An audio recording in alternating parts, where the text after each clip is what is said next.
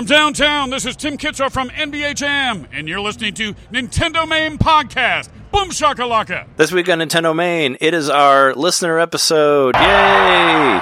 This is our Nintendo Mail episode. Boldy is a boy's best friend. Last night, I wrote a letter to myself and deposited it in a post box. I just retrieved it. This afternoon, I shall deliver that letter. Her.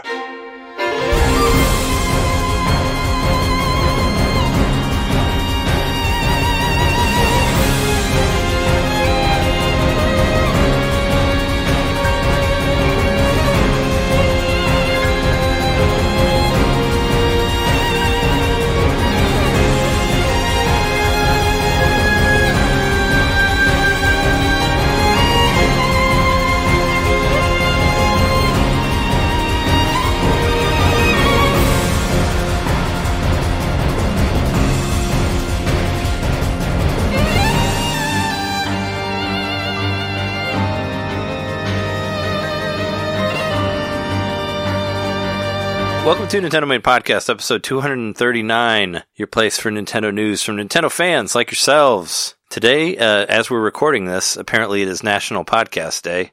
Has nothing to do with the title that I was planning, because I planned this like a month ago. But we could say it's because of that. We're doing an episode all about you, the listeners. We're going to do an episode where we answer your questions, and we've actually got a really good turnout, so we will be doing that for the topic. And even though there's a couple like major news things, I think we can save them for next week. Just because, like the Animal Crossing update hasn't really happened yet, and neither has the Smash Brothers thing. So if you're looking for anything like that, look to next week. But yeah, we are your hosts. I'm Xenotrade John Sonicles Definitive Edition. Nice. I'm Jeremy Cockroach Stomper Mikowski. I'm John to myself. You have been doing a great job delivering the mail. I have a request for my hardworking self. All of the townsfolk have taken refuge. I want myself to flee too. Even if it is not written on the schedule, I want myself to flee. Please, Knitter. give me your postman hat, and then you can flee. That's what became of that Delivered part. for Postmates. That's where the other no, those guys suck.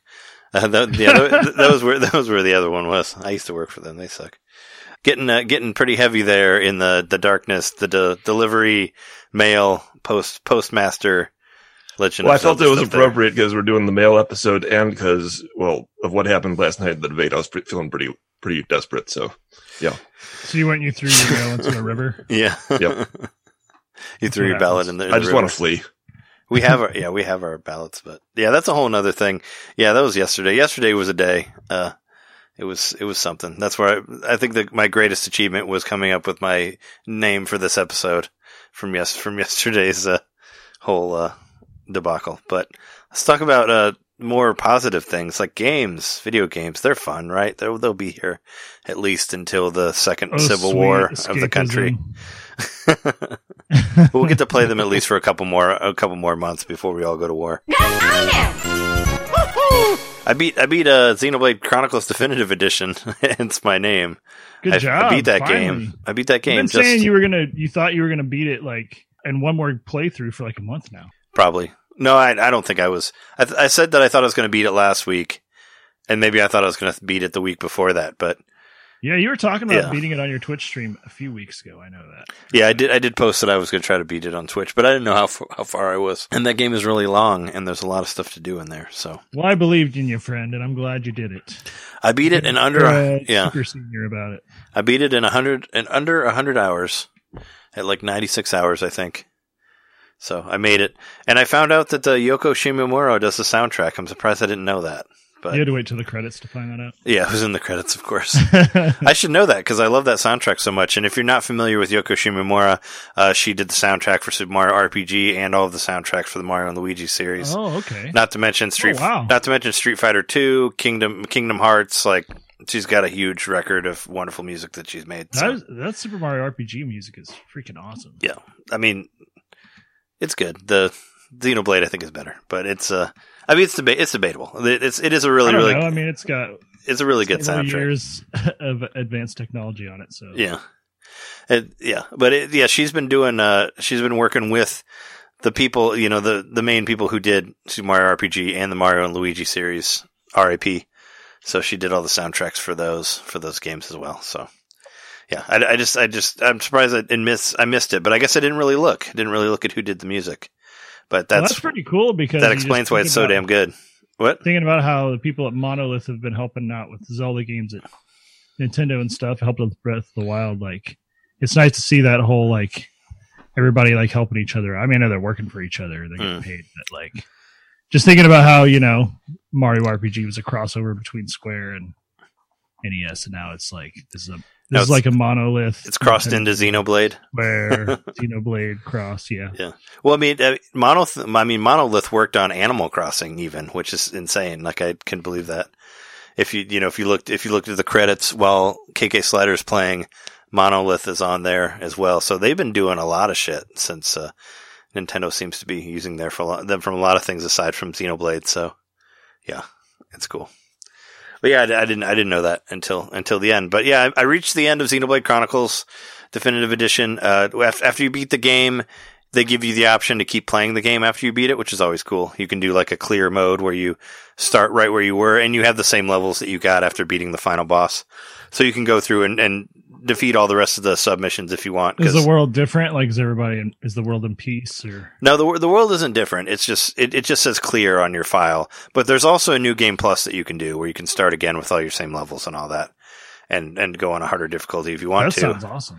So, but I just went back and played it some more just to do all the submissions, because some of those final submissions, you have to defeat guys that are like they're like all super bosses. So it's like incredibly hard. So they want you to like, max out your levels. Cause one of the guys you have to beat is like level 120. And I think you can only get to like 99 as your main characters. So they throw some major stuff at you at the end there. So I was not able to beat all the submissions before I beat the game because they're just too fucking hard, and I didn't want to grind for that long, so I just kind of grinded until I was around like it's just a little bit under 90, I think is where I'm at maybe now, like 87 or something like that, and then I went and beat the game.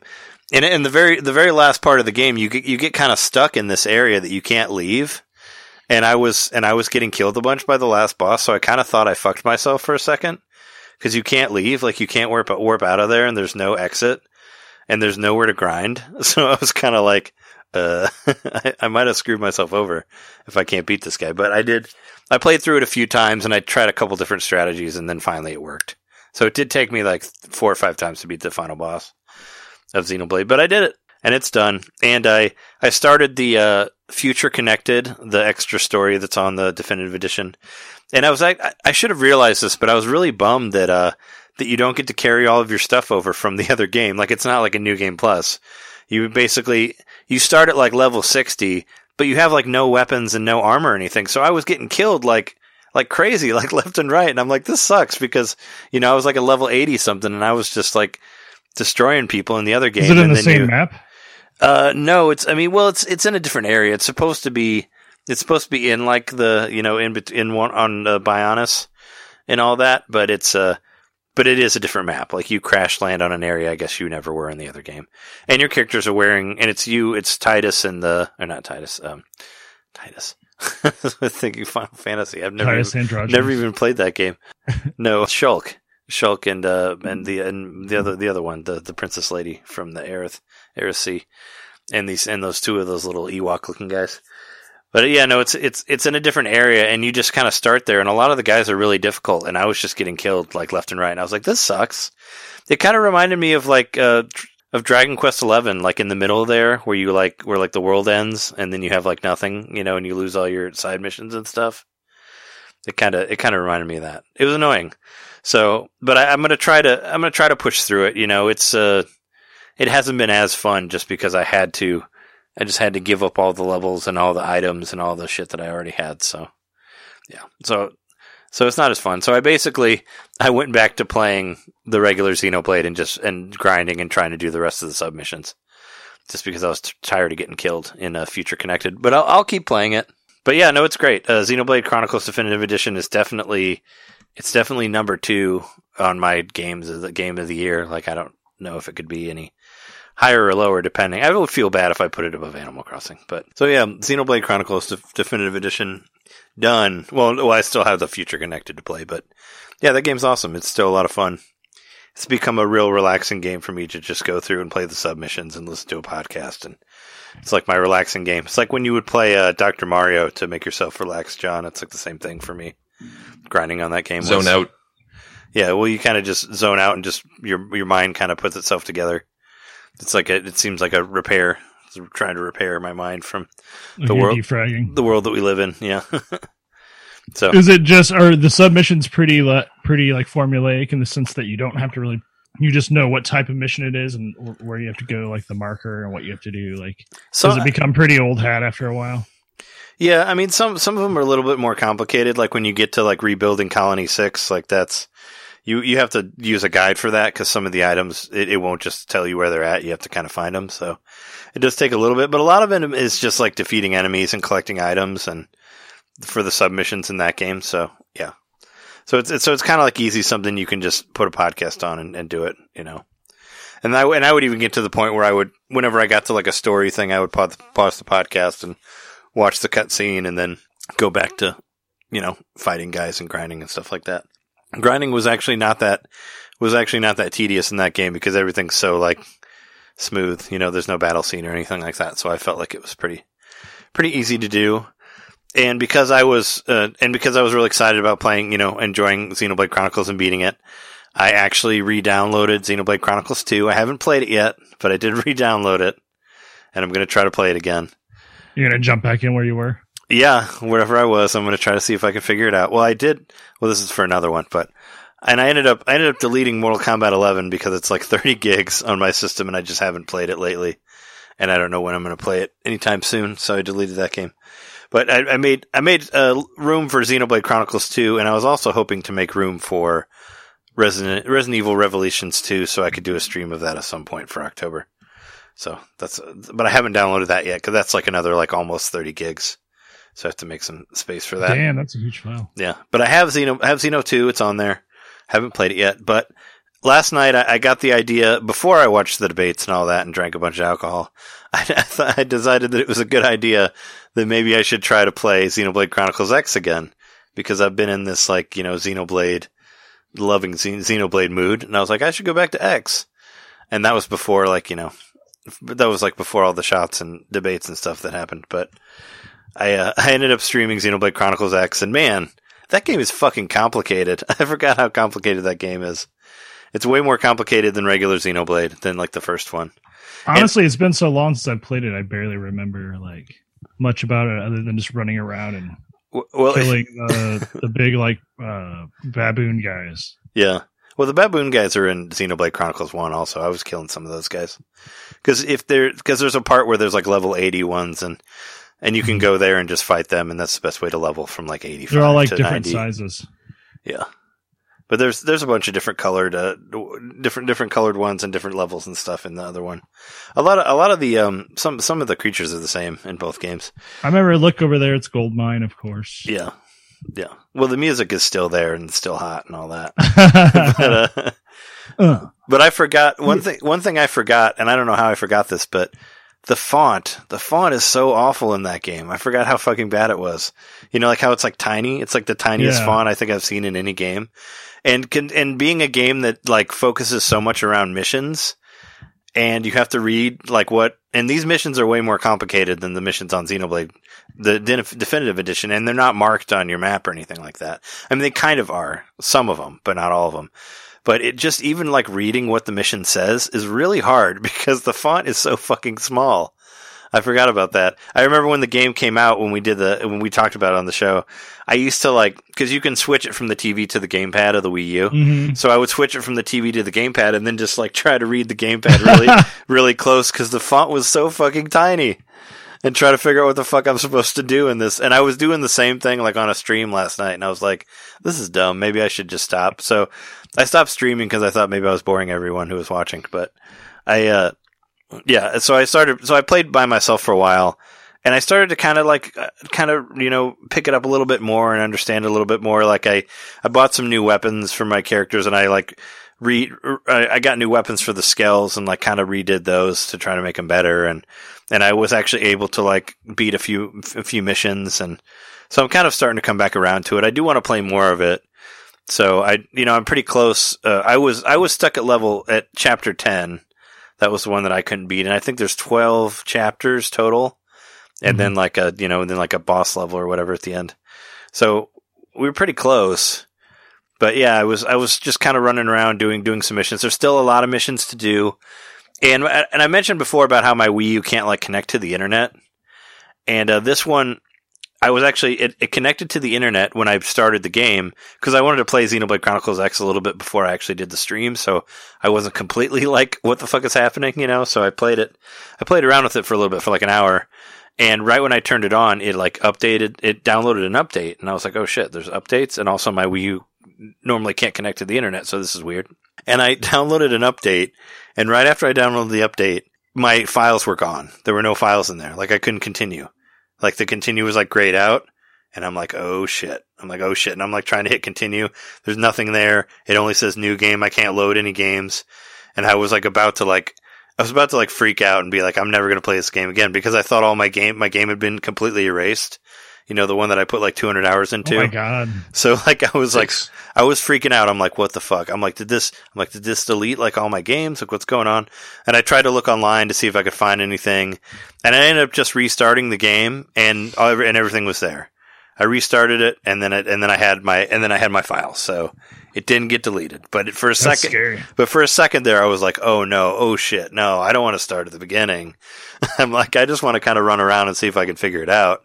But I hate to say it, but I almost wish that had happened. That I had lost my file? Don't say that.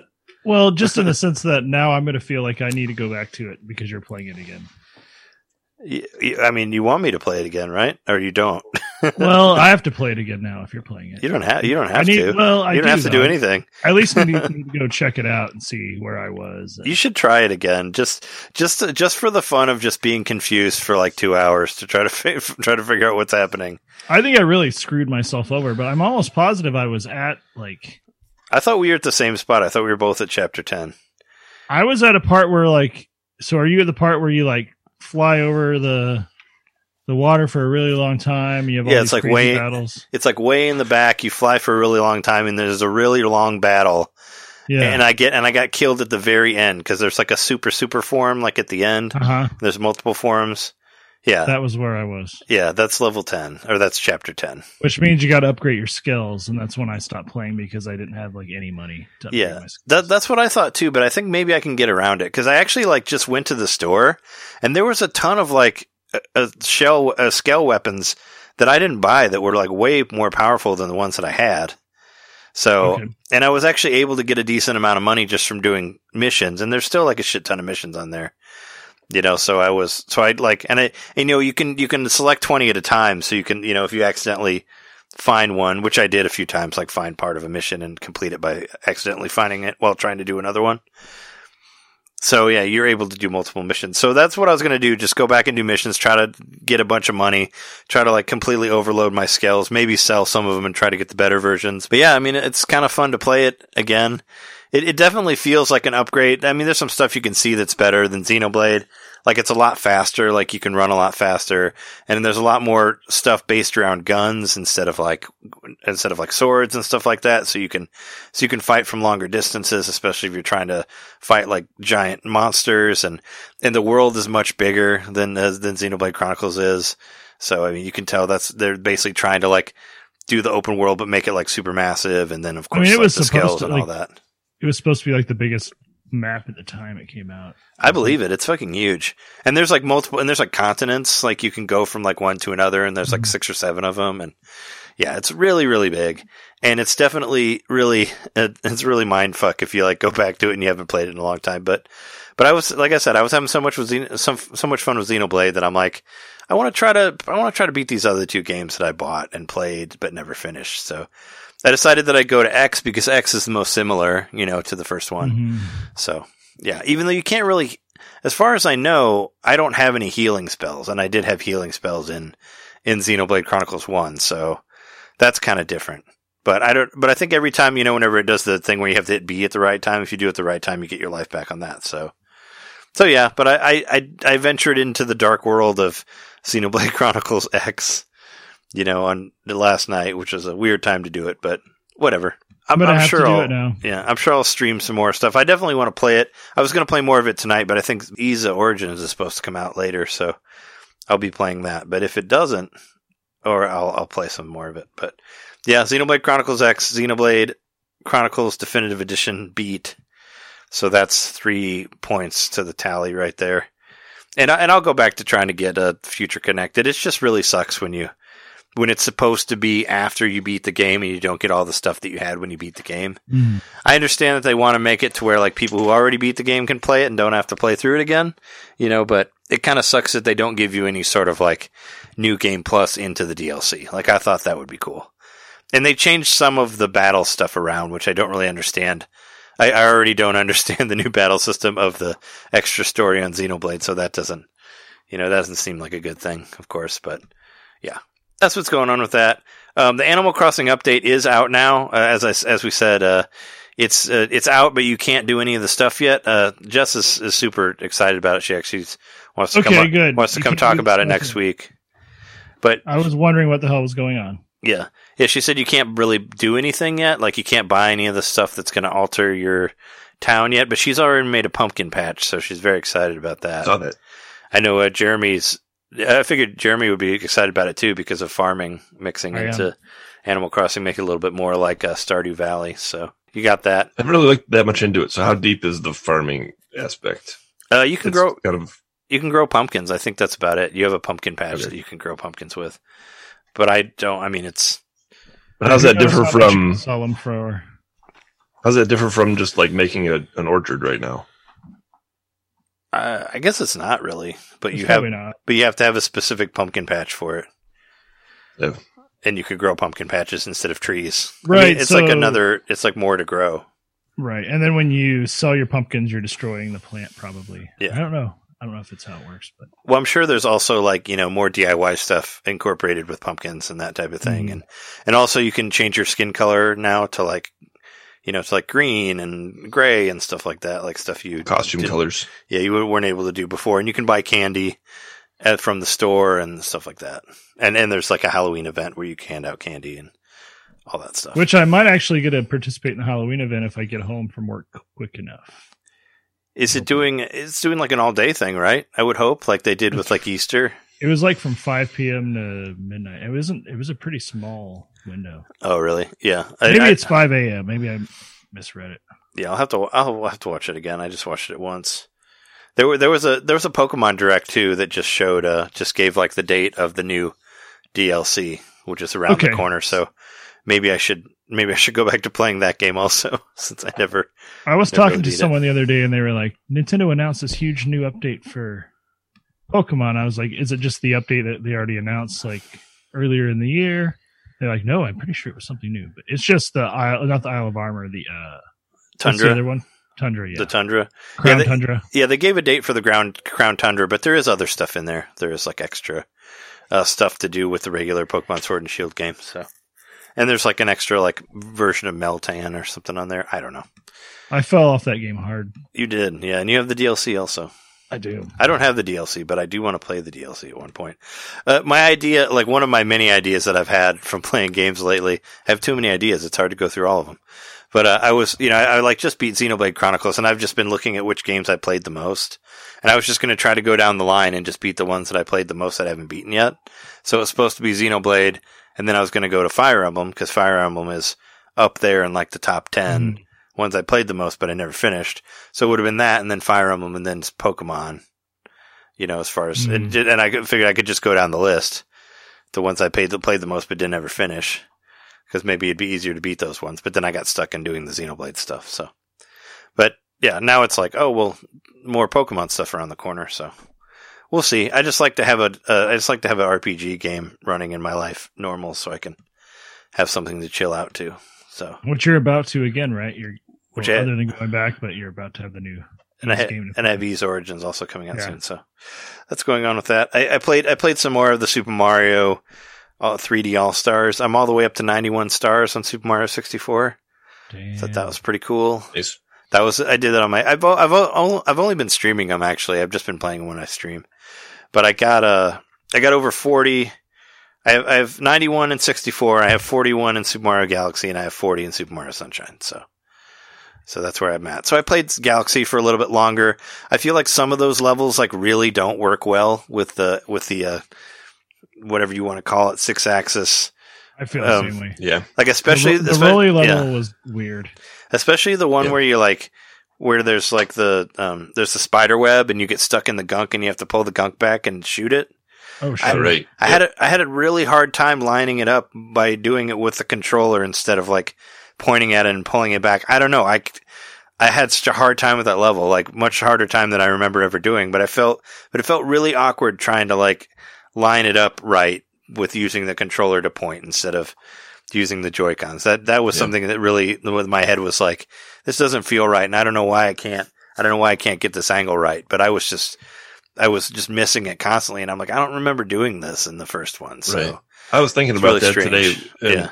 And like, specifically the one where he's bouncing on the ball. He's walking on the ball and you gotta make the ball go around the course, right? Yeah. That felt so great, like in when the original one. It was like you had a joystick in your hand. Yeah. You know, because you were holding it upright and it worked really, really well. And I think I haven't tried that level yet. I'm probably not ever going to get to that level on this Switch version. But I just can't imagine that could ever feel good using with a regular controller, tilting the regular controller around. I actually thought that one was fine. I didn't have that much of a problem with that one because I just held the controller up like this, so it was like having it was like Cyber Sled. It was like having two, having like two joysticks. So it didn't really bother. Gotcha. And it's like I mean, you could get there in like 20 minutes probably. It's like at the beginning of the game, so I mean, it's not very hard to get to. So. I completely dropped off of All Stars. Yeah. It was in my Switch for 2 days, and then it came out, and then Mario Maker 2 went back in. Oh, yeah, you have that physical, don't you? Mm-hmm. I thought you had that digital. That would be a digital one. That would be a good one to be digital for you since you play it all the time. So all the time, yeah. But I mean, it's, it has its follies, but I appreciate that those games are on there. It just sucks that they're brought there in such a lackluster way, but they're still cool games. Oh, and when I was booting up Xenoblade Chronicles X, just for the fun of it, I booted up Super Mario 64 on Wii U just to see what the difference was. And Super Mario 64 on Wii U has fucking save states in it, and the Super Mario 3D All Stars doesn't. That's bullshit, man. They already had that. Where you can like just save wherever and then reload it from there.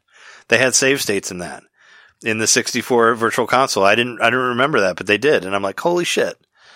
So once again, the Wii U versions are much better than the Switch version. And I guess you could say that the graphics look a little bit more cleaned up on the Switch version, but save states, man. Like they had them in there. Like you could have done, I don't know. I don't know how they couldn't have just done save states. Yeah, they were already there. They were already in the game in the Wii U version, in the Virtual Console. So, yeah. So there's that. Well, just remember the 64 version in the Switch game is the later Japanese release. There was the updated Mario 64 that supported the Rumble, and that's what this one is. Yeah. Because you notice on the title screen it says 96, 97. I don't know, is the Wii U one the same version, or is it? I didn't look. I didn't look. I didn't notice that it had Rumble. Actually, I think it still said "So long, Gay Bowser" in the Wii U Virtual Console. It probably did, yeah. And I also noticed if you hold CR while you're twisting Mario's face around, there's like a whole bunch of other Marios behind him. Have you guys found that yet? Yeah. Yeah, that's new. I found that by accident. But yeah, it's because I never really tried pulling his face around because I was streaming it, so I just went straight to the game. But I don't know. I'd have to look at the date or if there's Rumble. I don't remember. I don't even remember there being Rumble on the Switch one. So I guess I've just tuned it out. Even though I did find it interesting that my GameCube controller rumbles when I play Super Mario Sunshine with it. Mm-hmm. So that was something I didn't know would work, but it does. It rumbles. Cool.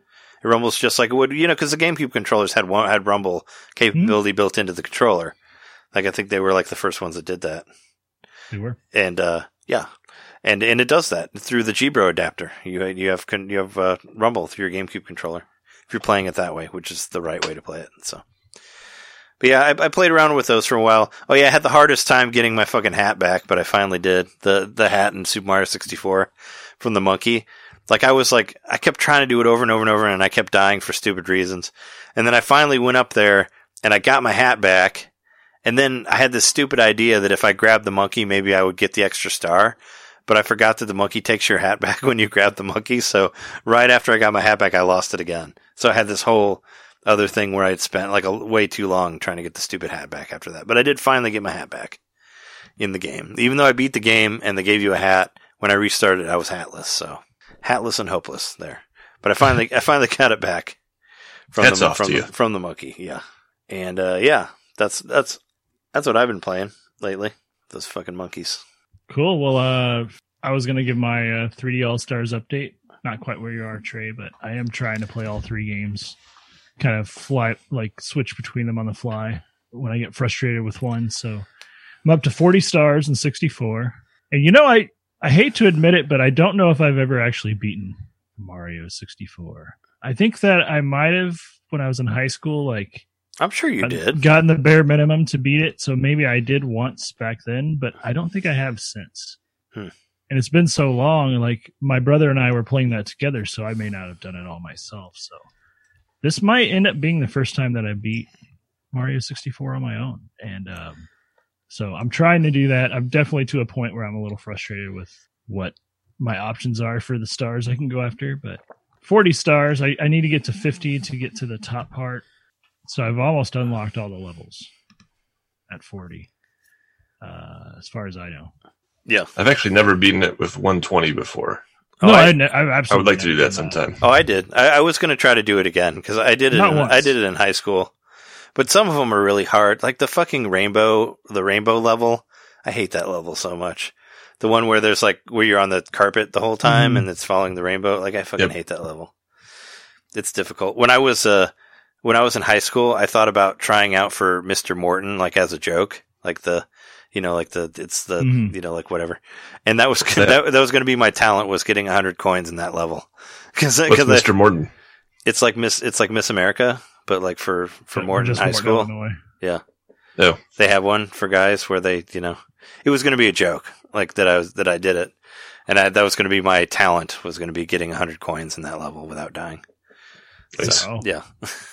No, you've definitely got that Mario 3D or that Mario 64 muscle memory. I was watching your stream, and it's I played the shit out of that game. That's the only. You see that game in a different way than a lot of people do, because sure, the controls are problematic and the camera especially, but not if you played it a lot. You're used to it because you played it. So yeah, not if you played it a lot. I mean, it's still problematic. I don't think it's.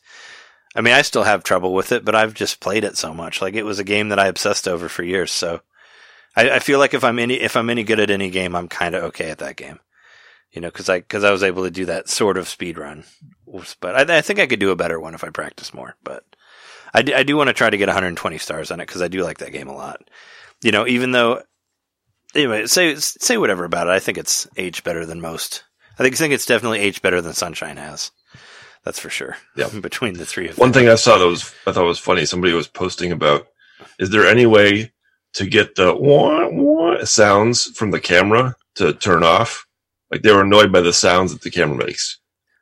Oh, I thought that was funny that they thought you could turn that off. Yep. Oh, weird. No, you can't turn anything off. We talked about that last week. There's no options. No options in these games. I mean, your best option is to mute the TV and listen to a podcast. Listen to us while you're doing it. Then you won't have to hear it anymore. There it is. Or just, use your friend's copy of it to listen to the soundtrack mode of different songs. Yeah.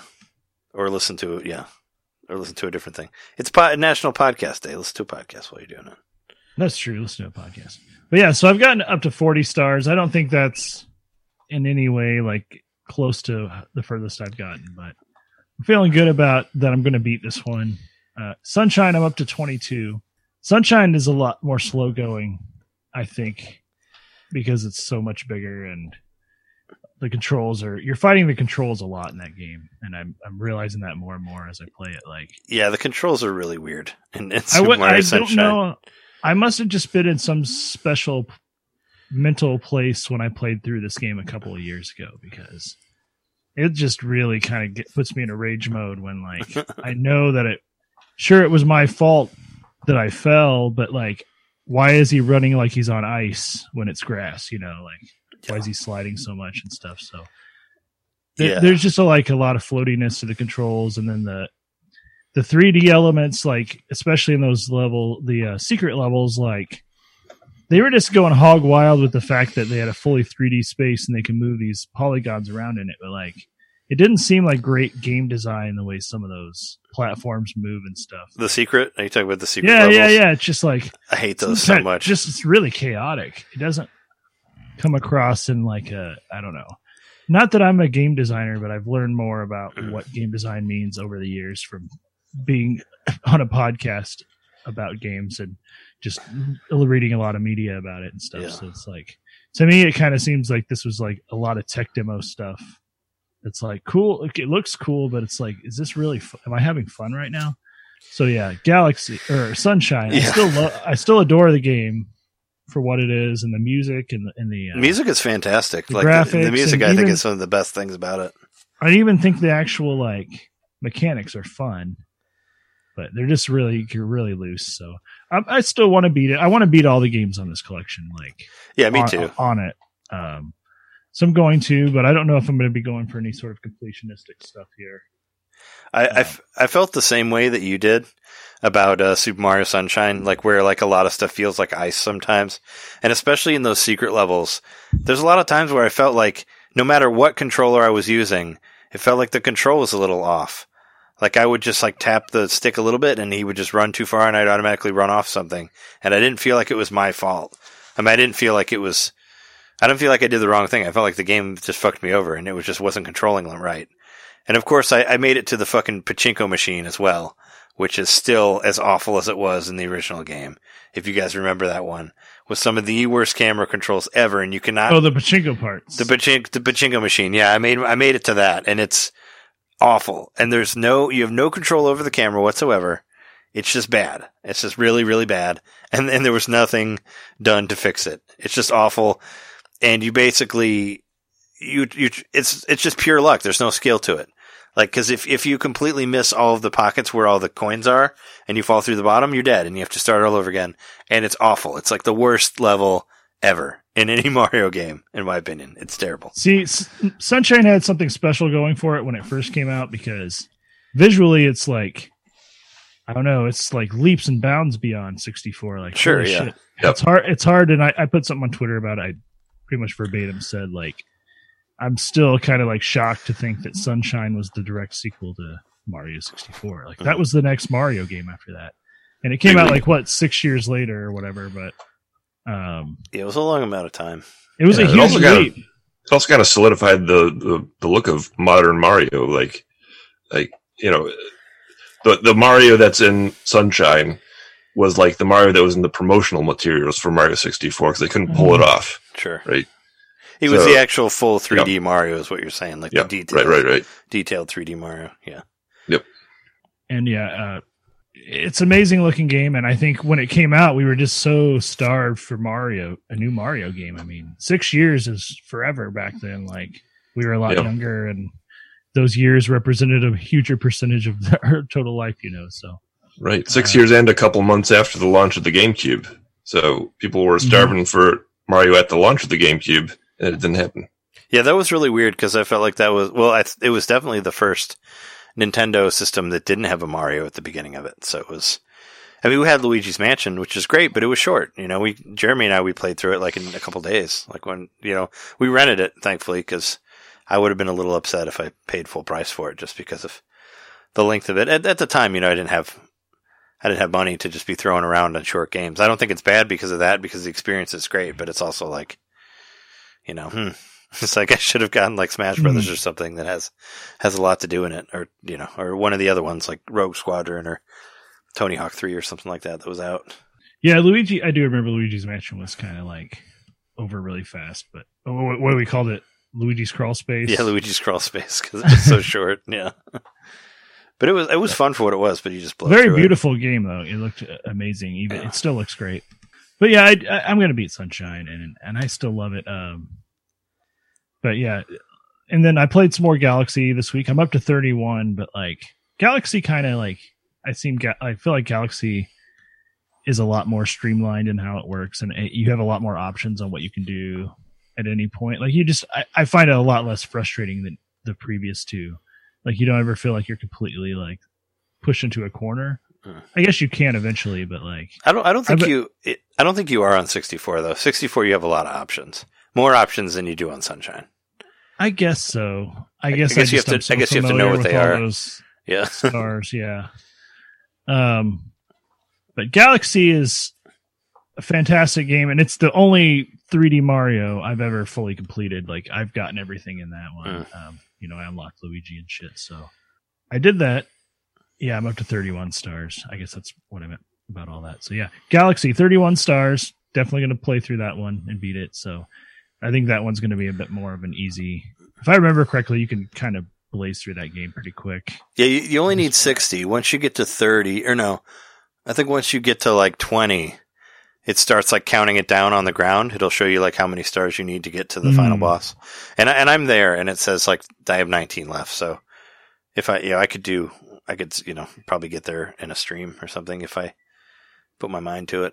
I don't know. For all my complaints about 3D Mario All-Stars, I'm still having a good time with it. And yeah, John, I totally get it. Like, I think this is part of my excuse for why I haven't played Ring Fit, because, well, I'd have to switch out the cartridge, and I just like Mario 3D All-Stars so much. My Ring Fit still has never left the cartridge, has never left the system, because I'm like, but I'll play it soon. Yeah. And I do need to say I did not play at all really this week on Ring Fit, so I'm just not doing a good job with this. I did actually do it after we recorded last week. I did do Ring Fit, and I just didn't do any squats. I just did the the challenges where you have to like squeeze it and hold it. That shit fucking kills you, man. Like if you do a bunch of those, I just did like 20 minutes of those, and they're really hard. Like towards the end, I was like out of breath. There's these like mini games that you do. There's ones where you have to squeeze it as quick as you can, but there's ones where you have to like hold it. Like the more advanced ones where you have to hold it, like really, really hurt your arms. Like I did when you hold it, it really gives you that much resistance. Yeah, it has like a forward feedback to it. You know, it's a real, it's a real thing. Like the Ring Fit Adventure, whatever. This thing, the band, yeah, the band was already existed. Like they use it in Pilates and stuff like that. Like it's a real exercise thing. They just stuck a Wiimote on it or stuck a Joy-Con on it. I do have a funny story that I wanted to tell you guys because it reminded me of Jeremy. But last time I was streaming, whenever I streamed Mario 64 last on Twitch, my cat Spooky disconnected me. He like basically shut down my stream like 3 times while I was playing this, just from laying on the computer. That's what he did. He laid on the computer like 3 times and screwed up my stream multiple times. So wow. I thought of Jeremy and his cats and how they unplugged the cords and all that. They're great at that. It was incredibly annoying, and it was just sometimes Spooky thinks that he wants to sleep on the keyboard of the computer. Maybe it's because it's warm. I don't know, but he kept doing it, and every time he did it, he would stop the stream.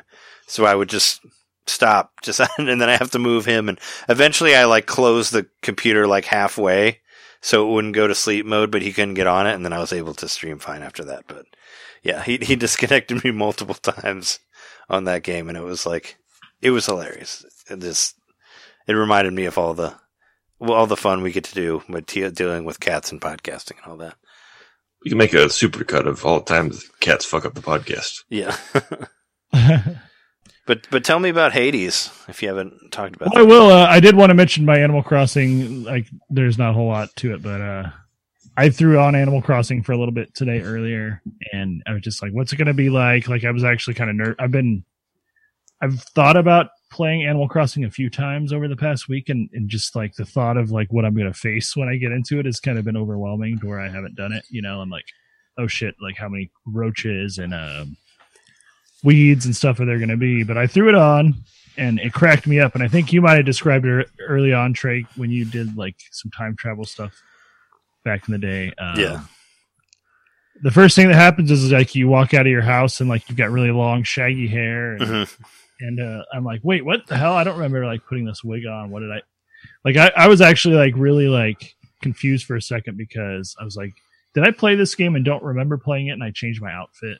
Like, it really threw me off, but your character comes out. He's got like really long hair, looks like really disheveled, and then just kind of like does like a cartoony like shake thing and shakes it off and then looks normal again. But yeah, I went into my house. There were some roaches. I had to kill some roaches, and hence the nickname. But yeah, like I went around town and cleaned out all the weeds. It probably took me about 20 minutes to get rid of all the weeds, especially with the way I have my island constructed. Like some of those areas were hard to get to without having to fire up the construction tool.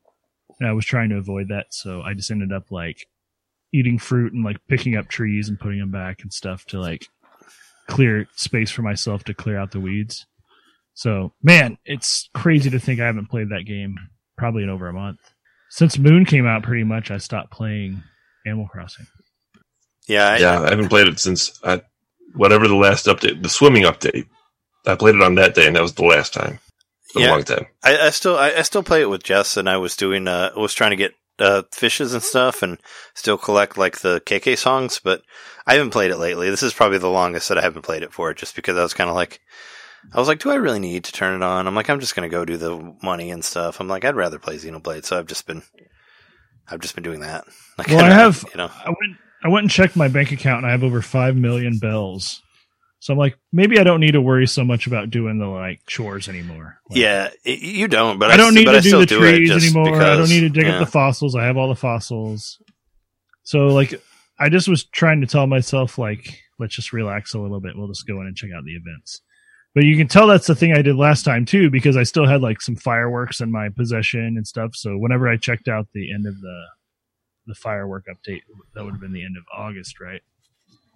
I think that's the last time I played it, just to check out the firework update on the last day I could. And so I had like some sparklers in my hand and stuff, or in my inventory still, that I had to clear out. But yeah, I was very concerned that I did something wrong, because I did the update, but there was nothing new in the shop, even though I received mail saying like, come check out the shop, there's new items. So I'm like, well, what the hell? So having heard it now that they're not available yet makes me feel a little better. But I did try, for the sake of the show, I tried to like get on today, and I cleaned up all the weeds, like I said, and planted a new money tree, and sort of got back into the swing of things. But I didn't play for very long, maybe like 15 minutes. Yeah, I found out that it went live last night, like right after the debate, and Jess got on there, and she's like, yeah, there's an update, but you can't buy anything. You can't really do anything yet. So you still can't. Yeah. So she's been waiting. She's like highly anticipating the update, because, like Halloween and October and fall and all that is her favorite time. So she's been very, very excited about it. Oh, hey, it's my mom's birthday. I need to remember that. Little insider info if you're watching this on Zoom. On the YouTube link. It's my mom's birthday when we recorded this. But Animal Crossing is I'll play it. I want to check out the pumpkin stuff. I want to maybe try to get on Halloween and stuff, but the game doesn't have the hold on me it used to, and to be honest, I think that's a good thing. It really was my second life for a while. But yeah, getting to what Trey asked, yeah, Hades. I've been mostly playing Hades this week, and pretty much whenever I have a spare moment to game for like at least 30 minutes, I'll throw it on, because I've gotten to where my runs average about 30 minutes. And so I've done 40 runs now. So I have a feeling I've played at least between 15 and 20 hours. I just can't see for sure what my time is yet. But there is a thing that I unlocked within the game that gives you a breakdown of each run that you've done and tells what boons you used and like how many chambers you went through and what defeated you and how long it took you and stuff. So I really like that, actually. That's pretty cool. Like, there's just something else to love about this game, that it gives you that detailed information. Like, you can literally see what your best run was out of all your, like written out in pure stats. Is it true that like nobody will tell you the same thing twice in that game? I haven't had it happen yet where I've been told the same thing twice. Yeah, that's what people have talked about, like how good the writing is in it and how the characters will never repeat a sentence. Like I thought it happened for a second with the character, but then I realized that I had ended the game without saving and just saw what they were going to say again. So Oh yeah, I thought I How caught is it. I that was like, possible? really good development. Apparently, like it's there's just a crazy dialogue tree in it. Yeah. yeah. I've heard nothing but good things about Hades. Like it's I just listened to the Axe of the Blood God episode about it, and yeah, they just like praised it up and down. I'm gonna have to play it sometime before. You have to play it. I have to play it before the end of the year because I'd feel like I was missing, that I was like doing a disservice to the show if I didn't play it for the top games of the year. I feel like I've been dropping this sort of statement a lot, but 'cause people it's have been right here in loving my it. notes. Yeah. It's right here in my notes that like I'm going to say it like I've been saying a lot about a lot of games. Like, holy shit, this is in my game of the year contention. Yeah, people have already said that. Like people who like follow all the systems have already said that it's like one of the best games of the year. So I mean, people are really one thing that I love about it is that it was so overwhelming at first, but it keeps itself very accessible, even though there's just so much to manage as far as the systems work. And like, it's like a lot of MMORPGs and stuff that I've tried to play, and even including like Diablo, which isn't technically an MMORPG, but it's got some of those elements to it. But where you've got all these like little symbols all over the place, like these little circular symbols that mean all this different stuff. And, they're like cooling down and powering back up or whatever you want to call it, like, because there's reasons to do it. That's cooldown really isn't a thing in Hades, but I guess I just brought it up as an example for like how these different icons and stuff will be like littered all over the screen. And you're like, what does all this mean? Like, it's just so much, and it can be overwhelming. And in the case of Diablo, like I played Diablo I think I clocked like 15 hours in it. Diablo 3 on the Switch, but I just got overwhelmed with it because after all that time, I still didn't really get the systems. This isn't exactly the same game, but it has elements that are similar to it, especially aesthetically. But I feel like this game is super great. And maybe, we've talked about it before we started recording, but like how Mario 1 was a great game. Oh, sorry, I shouldn't talk about it. Edit that part out. I mean, you can say it's a great game. Nobody knows what we're talking about yet. But yeah, this game is like I think this game would be a masterclass in easing you into the systems and like teaching you as you go without no tutorials, really holding your hand. Yeah, there's no tutorials, but it just brings things in so gradually. Well, not really gradually, but I don't know. You play it so much. And through like the new dialogue you get with the different characters that give you your, essentially your buffs. It's just a bunch of buffs that you're building on top of each other. They call them boons. Maybe that's the technical name. Boons is a thing that's used a lot in the game. But you're basically like creating a custom character each time you play that's just initially built around what weapon you choose. And the strategies are different for each weapon type. And then each weapon like has this whole crazy tree of different things that you can build off of it because you're confronting each of the gods of Olympus and they're giving you their blessings.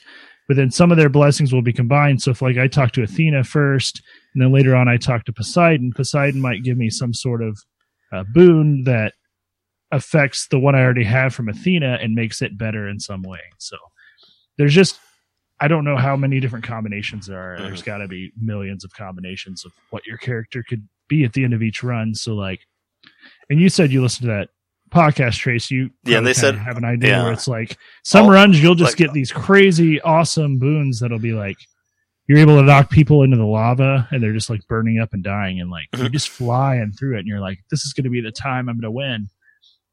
I haven't won yet. Spoilers. Yeah, I haven't won yet, but I made it to Theseus. I believe it's Theseus and the Minotaur. I fought the Minotaur by himself once in Elysium. He kicked my ass, and then the next time I came back, it wasn't just him, it was also Theseus, and I have to fight them at the same time. And I got really, really close to beating them one time, and I actually have it on video. But I've been recording my runs because I hope to whenever I finally do get out of Hades, I want to have it recorded, and I want to have that run. I'm going to post it on our YouTube for sure when I do that. But I sent you an email through Twitch just to see if it would work. Did you try that? Where it basically was supposed to allow you access to the Twitch stream so you could stream through your own account. I don't know. I didn't know See if you can find it. I tried to send you something through Twitch, but yeah, that's probably won't. I would do that though. Yeah, I mean, I'm thoroughly obsessed with this game right now. Hades. Stream games that you're good at. That's what I've learned. Those are way more fun than just streaming whatever's new. I don't know. I mean, stream whatever you like, but it's more fun when it's something you know something about.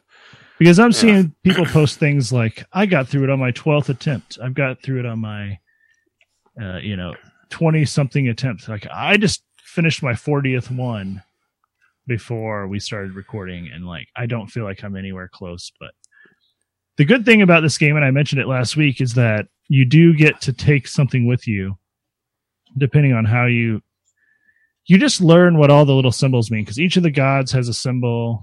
And it makes sense after a while. Like the arrow is Athena, 'cause she's the goddess of the hunt, Mm-hmm. The lightning bolt, Zeus. Hermes is like a set of wings. Like, you learn like what all the little symbols mean after a while, and you kind of like base like your runs on that. But you have to play it long enough to really get used to the iconography.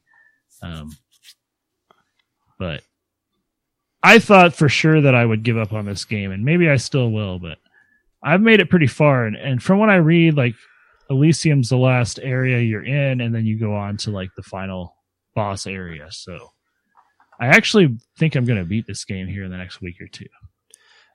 Did you jinx yourself like I did with Xenoblade?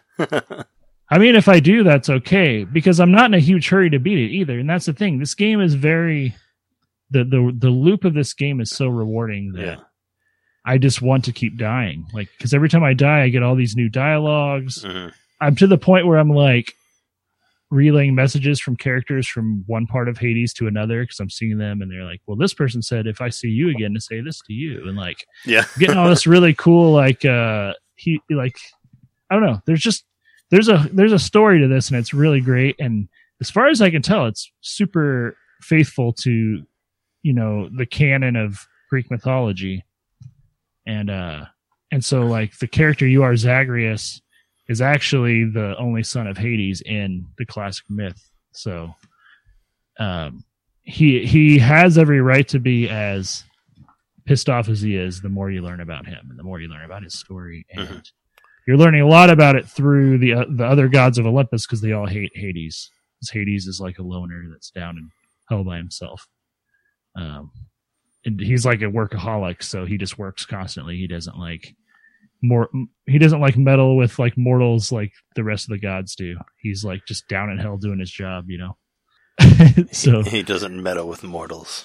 Exactly. All the other gods were like total trolls, like, and that's like all the good Greek myths are about the gods coming in and just being like complete idiots, like fucking with like mortal life just because they were bored or whatever. Being hot messes or beautiful disasters. Or being like, oh, you're hot, I'm going to turn into a cow and seduce you somehow. Yeah. Which is what Zeus did with Hercules' mom. She had a thing for cows. Yeah, you turn into a cow, like a white cow, and she saw him on a beach and went up to pet him, and then he turned into Zeus and seduced her. Or Zeus-duced her, if you will. Zoo-duced her. But it's a great game. I mean, I don't know. I could talk about it forever. I did want to mention, I said Boldy is a boy's best friend. I said that because you can actually, because this has relationships in it, a little bit like Stardew Valley, where you like build hearts with each of the characters, including all the gods, and including, Hades, and every NPC in this game you can like build a relationship with through giving them nectar as a gift. And you also just talk to them, and that also builds your relationship. But that's how you get all this dialogue. So one of the people you run into in the underworld is Sisyphus, the guy who's got to push the boulder up the hill for the rest of eternity. And he was like a king that somehow, and I don't know the exact story, but he somehow like tricked Zeus or tricked Hades into like being able to leave the underworld once he was there.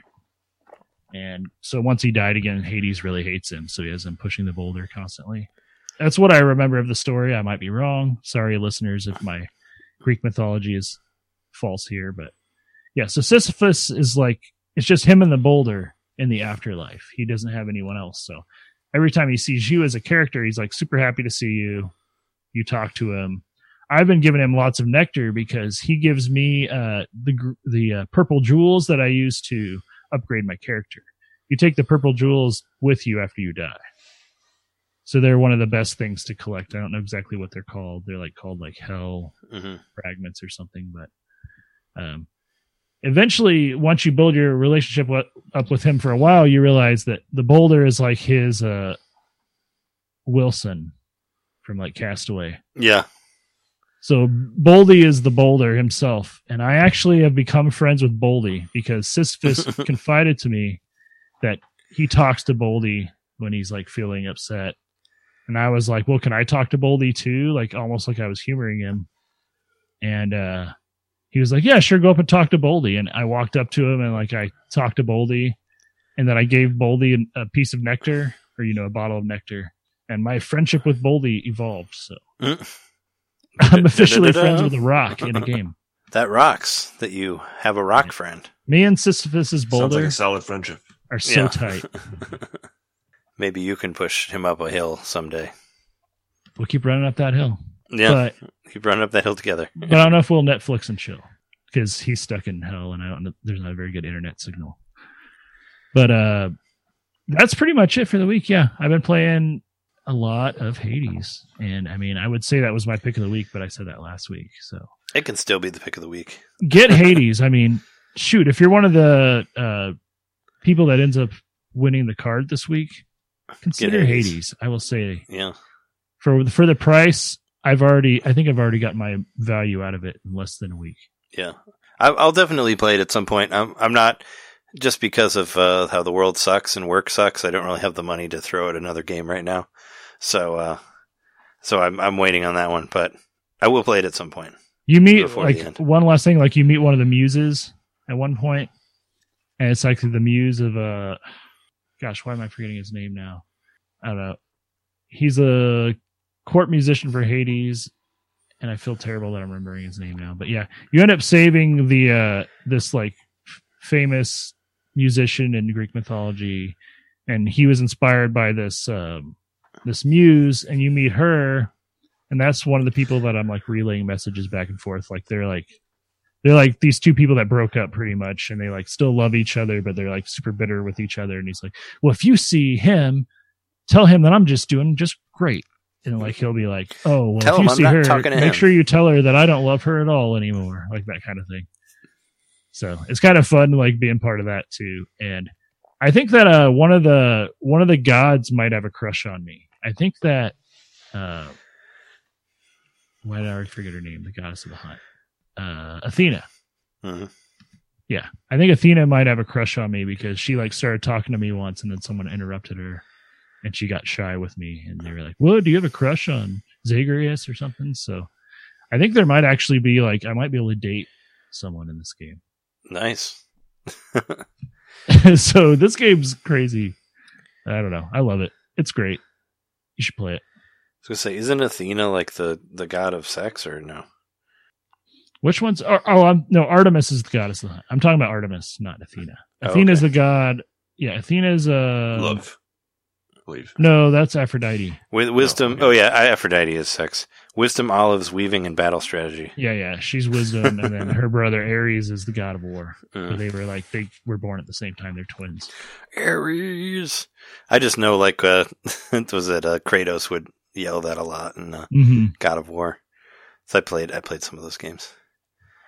Yeah, no, Greek mythology is fun. I used to be really into it when I was a kid. So this game has actually got me considering, and I have the book. I've saved it on eBay and stuff. There's this book I read when I was a kid. It's called, I don't know if I'm pronouncing it correctly, but it's D'Aulaire's Book of Greek Myths. It's D''Aul. I don't know, but it's at the time, at least, it was one of the most comprehensive picture / story books that had a really good super accurate, historically at least, of how the myths worked and stuff, and kind of pulled you in chronologically to how they all work together. So I'm thinking about buying that book. I used to check it out from the library all the time when I was a kid, and I just was obsessed with Greek mythology. Yeah, I'm looking at it right now. I don't recognize it, but I did have a book of Greek myths also that I read when I was a kid, and I was scared of what's her face, Medusa. When we got to that, but yeah, I remember there getting is a freaked character out by it. named Dusa in this game, which I'm not going to be super surprised if I find out she is Medusa's head. But she's very coy about what her origins are and why she's in the house, just like as the maid. She's just like the cleaner of the house. She's just floating Gorgon head. And like I meet her and I was like, I killed some Gorgons in the underworld. Like, is that cool with you? She's like, oh yeah, that's fine. Like they're not even related to me. So there's a whole mystery around her. And then there's also a whole mystery. Like, I don't know. I don't want to get into it. That's enough about Hades. There's so I just keep talking. You obviously like it. Yeah. I can tell because how close do you think it'll be to your number one?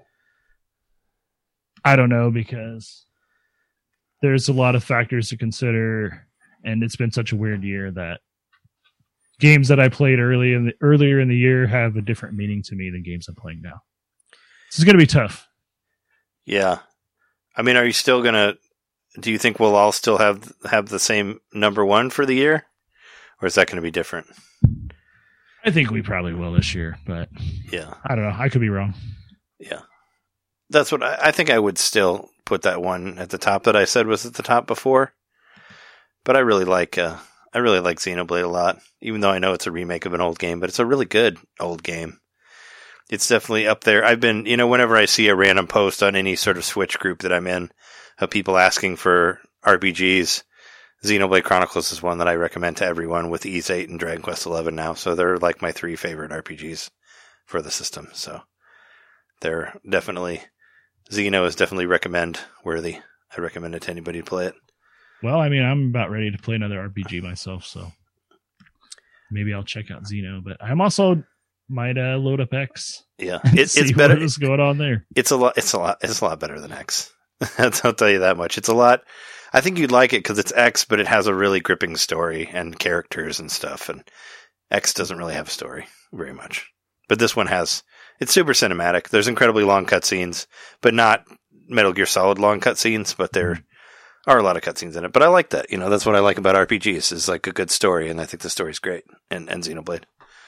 So, yeah. Well, I watched a pretty good movie this week, and actually I would put it up among the top video game movies I've ever seen. Console Wars, the documentary that was on the CBS All Access. Yeah, that's on CBS All Access. I'm planning on getting CBS All Access on the 15th of October, because that's when the 3rd season of Star Trek Discovery starts. So that's my plan, is to get it when that happens. So I will watch. It'd be cool to be able to discuss the movie with you. I will watch it. Yeah. Having read the book, I was amazed. First and foremost, the book is 550 pages. It's a hefty book. Mm-hmm. The movie is 91 minutes, and they managed to squeeze a lot of the book into the movie. Yeah, is there a lot of differences, or does it really feel like it covers the same thing of the books? It feels a lot like the movie, and I think that's because the author of the book is the co-director of the movie, and the movie follows the same sort of, I guess, for lack of a better term, plot line. It's a documentary, as the book does, which is essentially, it starts with Tom Kalinske on a beach on vacation with his family in 1989 or 90, and a Sega executive tracks him down on the beach while he's on vacation and says, I want you to come join Sega, because Tom Kalinske is like a hot shot at Mattel at the time. He relaunched Barbie. Like when Barbie got really big in the 80s, that was because of him and his team and his ideas. So starts essentially there and follows the exact patterns of the book, which, like in the book, Nintendo is the big bad at the very beginning, and then about maybe halfway in or so, you end up tracking back to to the origins of Nintendo, and now you get more of a emotional resonance with Nintendo and the Nintendo team. So they're not just the big bads anymore. Now they have their own motivations and reasonings for doing what they do and all that stuff. It was great. I saw a lot of familiar faces and even people that I'd never heard of before. And I think I know a lot about Nintendo, right? And so they had angles that were unique and some stories that weren't in the book because obviously people are sitting there on camera being interviewed and saying whatever comes off the top of their head. It's going to be different from when they were interviewed for the book, several years ago, right? I can't recommend it enough, especially, anybody who's listening to this show is going to enjoy it. I'll say that. It's a free preview on CBS. I feel like a CBS pitchman because I've said it a couple times. But sign up for the CBS All Access. That's where for the free preview. That's the only place to get it. So that's such a weird thing to be an exclusive to CBS All Access. But CBS All Access is a weird place. Like it's basically, I've just been getting it to watch Star Trek and then immediately canceling it after Star Trek's over. I've noticed there's not a lot on there. Yeah. It's mostly TV stuff. As far as the movies, like I went to search. You can search A through Z for movies or look by genre and whatever. Yeah. I went A through Z because you could easily just look at all the movies that were on there. Because there's not much. Yeah. That's not much. I think it was maybe 100 movies. And Console Wars, it was a really, really good movie. In fact, I would watch that again. Is it? I would consider when we are about to talk about it, when you see the show, and we've talked about also doing an X-Pack about it, possibly. Yeah, I think that, I would watch it again. Yeah, we were thinking about possibly doing a bonus episode next month about that because we don't really do a whole lot about movies aside from we did Sonic the Hedgehog. Yeah, we did Sonic the Hedgehog and the Wizard, and there are still bus stops that have Pikachu. Yeah, right. There are still bus stops that have the poster for Sonic the Hedgehog in Chicago, and I'm like. Yeah, because it was one of the last movies before all this shit happened. Yeah, before the health crisis and all that. Yeah, just pointed that out while we probably were not a big market for outdoor advertising, or at least as big as there was. She pointed that out while we were driving around. She's like, "Oh, look, the Sonic the Hedgehog is still up," and I'm like, "Oh my god, gotta go fast." Yeah, but he's not leaving the bus stop fast enough. Yeah, no, I definitely. Now, let me ask you this: I haven't read the book. Is the movie kind of like a companion to the book, or is it a good thing to watch the movie without reading the book? You'll still understand everything. You'll still understand everything. Yeah. Did it pose as a sequel, kind of, because they're interviewing everybody now, and the book was written a lot longer ago? I wouldn't say so much as a sequel. I will say that each one stands on its own. Each one is great on its own. Mm-hmm. But if you read the book and watch the movie, you'll get the fuller picture. They'll complement each other. Sure, yeah. But you can watch the movie without knowing anything about the book, and it won't be... Absolutely. They do a fantastic job of telling you the backstory and telling you everything you need to know. And I would say it's even entertaining for people who are not interested in video games. I said the same about the book. It's really it's a business story. It's like a fascinating business story that happens to be about video games and happens to have a lot of interesting information for people who like video games. Yeah, it's like King of Kong, right? I thought King of Kong would work for anybody, even if they didn't like video games. Because it's about competition and the human spirit and all that stuff. I feel like people still watch that whether they care about Donkey Kong or not. They still in that same way, this is also about the human spirit and the competition, and it's fascinating too for anybody I think who is interested in advertising. You can look at it from that angle as well. Yeah. This was a point raised in some article that I read. I forget which site it was, but it's not so much a video game story as a story of advertisers doing what they do, and in that way winning the battle of the playground. They talked to the guys who were behind the Sega Welcome to the Next Level marketing campaign. And how they came up with that, and how blast processing features heavily in both the book and the documentary. Sure, yeah, that was their thing, blast processing. Right, they don't talk much to. I say maybe that's the one fault is they don't talk much to the people who actually created the games. There's no, to my recollection, I don't think there's an interview with any game designers. It's really just the people who were the stateside pitchmen that they're talking to. And maybe it's worse for that. Maybe it's actually for the better because it's more focused on how they delivered the message. In any case, it's a great movie and it's free to watch. So everybody watch it. Yeah, I mean, I'll watch it in a couple weeks. Like I'll be on that in a couple weeks. So definitely do that. And the other thing that I have, I was at the grocery store today, and I saw a whole wall of Lunchables. All of them had Nintendo characters on them. Nintendo's doing some promotion with Lunchables. So I bought one. I got it here. Has it been refrigerated recently? It was in the refrigerator, yes. Okay, good. And there's a contest. I have a 1 in 750 chance of winning a Nintendo Switch prize pack. I thought maybe we could do an unboxing of the Lunchables right now to see if I won. Sure, why not? Sure. We'll give it a try.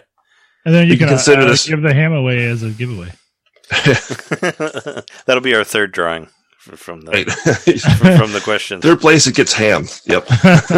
we will send you. It may not be good. Probably don't eat it because it's been in the mail for however long. Not properly refrigerated.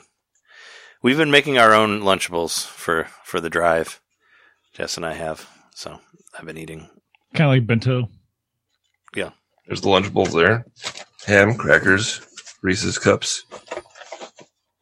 Got Free Sun. And I don't know where it says whether I won the prize or not. Yeah, is it on the inside? No. You have you have to eat and see if it's in the food. It's hidden maybe. in one of them. It's printed on the ham. It's in the middle, so don't bite like too hard. Otherwise, you won't know whether you won or not.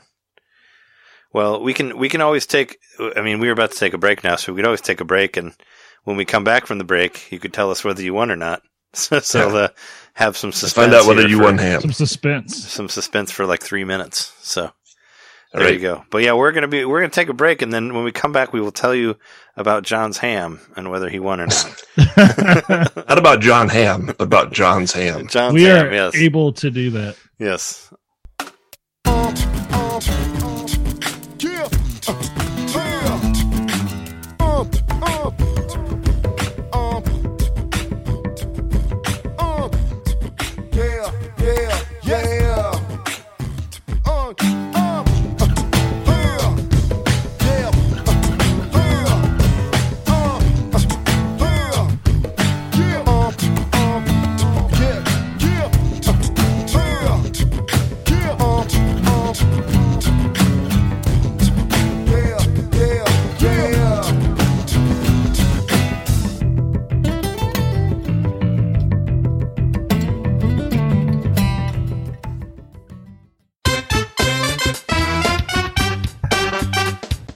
Hey, you. It's me, Mario. Yeah, you.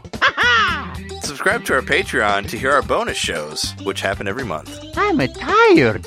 Tired of all the big corporate podcasts spoon-feeding you the same old video game news on every single show? Spaghetti. Ravioli. Then expand! With Nintendo Main Expansion Pack. It's us talking about old games that were important to us. It's us interviewing people that we meet at conventions. And heck, it's live shows from those same conventions. It's basically everything you could want that Nintendo Main ever made. Here we go! And it's just $1 a month. That's less than a bad indie on the eShop. It's $12 a year, which is less than Nintendo Switch Online. Thank you so much for subscribing to our Patreon and supporting Nintendo Main. Just go to patreon.com/Nintendo Main Podcast and, hey, Mario, let go. Whoa! He's throwing us back to the show. So long, Bowser. Patreon.com/Nintendo Main Podcast. Game over.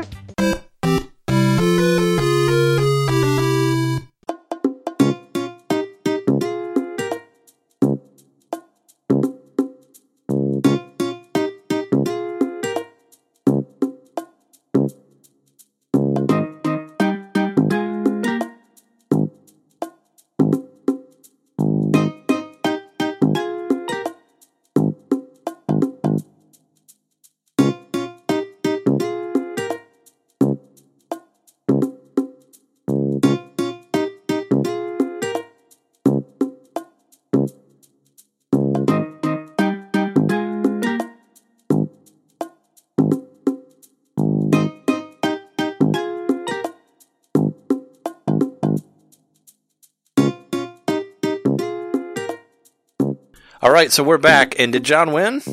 I don't know. So I had a code on the inside of the box. I had to log in on the website. And now on the website, there's this scratch-off game. So we're about to find out if I won. Touch phone scratch-off. Sexy. That's right. So I have to reveal 3 matching Mario Kart power-ups to see if I'm a winner. All right, let's go. We have a mushroom. Oh, no. Only one cherry. We have a star and a Koopa.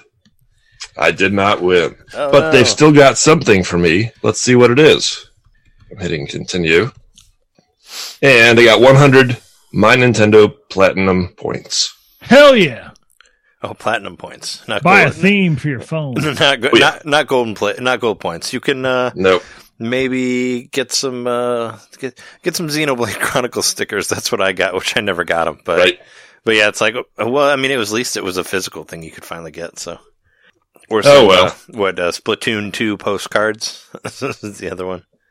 It was on there, but whatever. Yes, this is our mail episode. We are now to the mail part. In between, in our break here, I cut up all the names. All of the names, all 12 of the names are in the Special Mario hat, which you can only see this on the video Patreon, but it's in the Nintendo hat. This is the one that I got from Nintendo Club. It actually has homemade eyes that Jess made for it for my Mario Odyssey costume. So, but yeah, all of our names are right here. All 12 of them are in the hat. So we're basically going to go through all of the questions and then pick 2 names. First one will be the $10 and second will be the 20. Or it could be the first the 20 and the second's the 10. However you guys think we should do it better. That's fine. Some of these questions are multiple questions, but of course they don't I get say better. start with 10, then do 20. Start 10 and then do 20? Big Okay. prize last, yep. Okay. Some of these have more than one question. They only have one entry, of course, but anybody who wrote in, I added whatever they had. So we actually had a pretty good turnout. So thank you everybody who responded to us. And a lot of the people who wrote in were people who have actually sent us email or sent us mail before.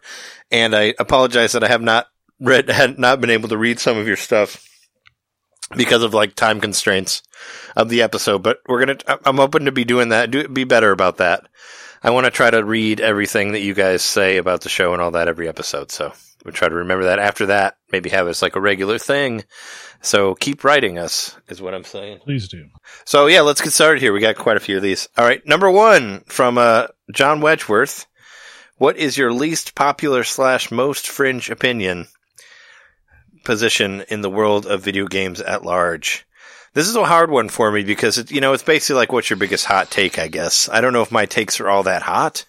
So I'm trying to be like, what do I have that's like least popular? And I have a couple. Like my number 1 go-to is that Dragon Quest games are better than Final Fantasy games, but I think that's actually just a true statement, not really a hot take statement. But that's one that I normally say to people. I mean, there's definitely more better Dragon Quest games than there are better Final Fantasy games. But another one that I could say, I guess, in the trend of the news is that I'm not really I don't think any of the Elder Scrolls games were ever good, or at least the ones that I played weren't good. So there you go. Not even Skyrim? You're joking. I hate Skyrim. I mean, I never played it, but I saw enough. It's the same as the other one. It's Oblivion, so it sucks. Yeah, I don't know. It's like yeah. I guess my fringiest opinion. I guess it's not really that fringy, but I have no interest in either of the new systems as of right now. It doesn't seem it's not super that fringy because a lot of people feel like you that. know enough to know that software is why you buy a new console, not just to have a new console. Well, I also know enough to know that my PlayStation 4 has been collecting dust for a long time, so I don't really need another one to collect dust. Oh yeah. I already have a Blu-ray player that's my PlayStation 4. I don't need another one. What do you have? What do you guys have? Well, mine's not super fringe either, and it's kind of in line with what you were saying, but I mean, I'll just say it. I believe it. The only good Final Fantasy game after 6 was 9. Ooh, that's bold. Not even 7? I thought you were. I don't like it. I thought you were a 7 stan. I mean, I don't like 7. I don't like 7 either. But I like 8. I don't know. I've never finished 8 or 9, so I guess I can't really talk, but I think that maybe they're good games, like in general, like this is hard to say, but like maybe they're good games in the sense that like if they existed outside of the Final Fantasy universe, like, you know, if like Final Fantasy VIII was called like Spell Draw in High School or something, I don't know. You would like it better? Like maybe that would be a cool game to be like, oh yeah, Spell Draw in High School. I love that game. You're in high school, you draw spells. It's great. I mean, but Final Fantasy that would be. But it's Final Fantasy, and it's, I don't know, it didn't feel right, and so. Well, I think that was the beginning of that though, because Final Fantasy has been doing that for years now. Have you seen the trailer for Final Fantasy 16? It looks like fucking Devil May Cry. I mean, it doesn't look like Final Fantasy at all. It looks like Bayonetta. It looks like Bayonetta 4. So it's like, it's all of a sudden Final Fantasy's an action game. I think 6 was, for me, was the apex of that formula that they built for the, you know, the JRPG standard, which I know that a lot of Dragon Quest games now, in retrospect, I know that a lot of the Dragon Quest games are even more true to that, and I love them for that. I don't dislike them. That's why I said they're better, more good Dragon Quest games than Final Fantasy games. Yeah. So after 6, I've tried playing them all. Literally all of it, aside from the online ones, of course. Yeah. I haven't played much of I've played 0 of 14 or 11. Yeah. I haven't played either. Neither have I. I haven't played either. I'm not an MMO person though, so. But once again, that's just like, why is that included in the Pantheon? Why is that part of the sequential number of Final Fantasies? Like, it's just Square's big release, you know, is really what it is. So I gotta say, as far as the Final Fantasy series goes, I thought it was done. Once 7 and 8 didn't click with me, I thought I was done with Final Fantasy, and then I heard good things about 9, but I didn't come back around to play it until nearly 10 years after it came out. Mm-hmm. And when I did, you know, it just happened to be at the right place and time where I had the time to play it. I didn't have anything else going on. I had a lot of idle time, and I was just sitting playing it for hours a day. And I was like, this is great. This is awesome. This is like throwing me back to 6 and like similar sort of like almost like the Magicite. It's a little bit like the Magicite. Do you have this is completely off you have HBO Max still, right, Jeremy? I do. Have you been watching Lovecraft Country? No, I haven't seen any of it. Oh, I don't know why, but Lovecraft Country, number 1, is fucking amazing. It's one of the best shows I've seen in a long time.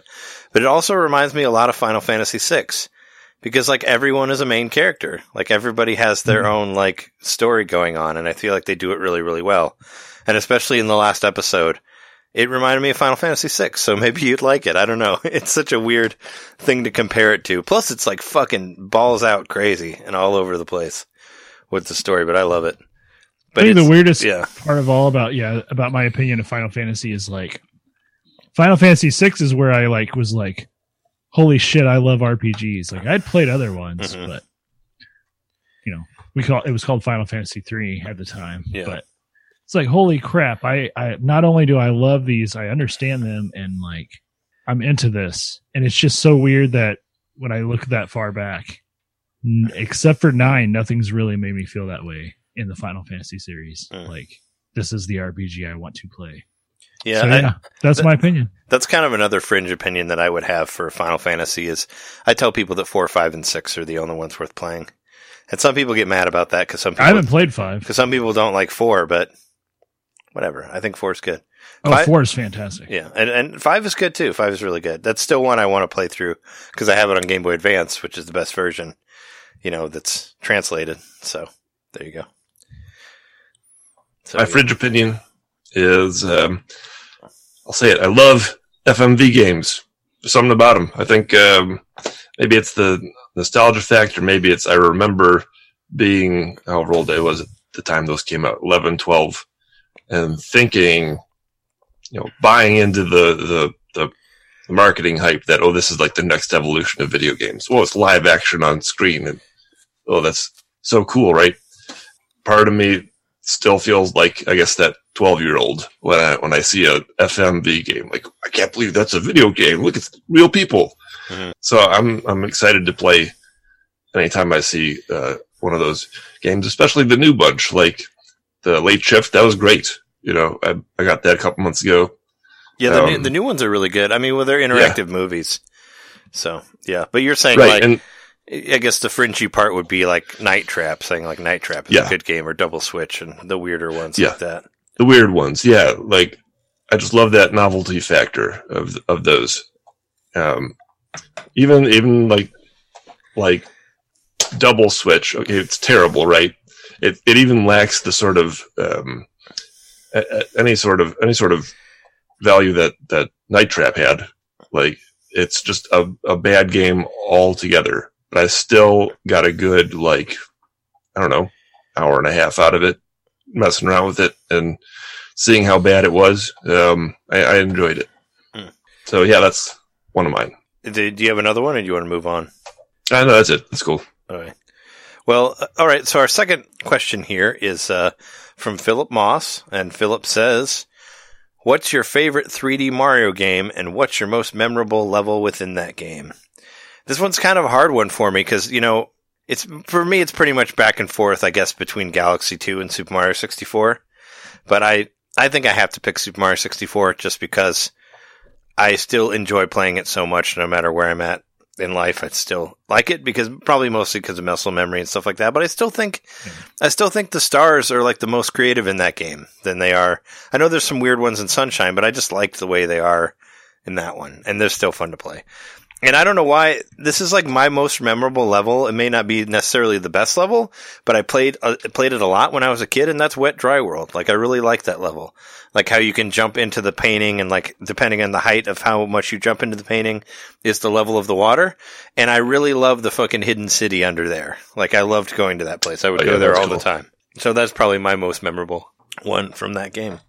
And yeah, even playing the new 3D All-Stars, I think I still have to say Super Mario 64 is my favorite, just because it's great.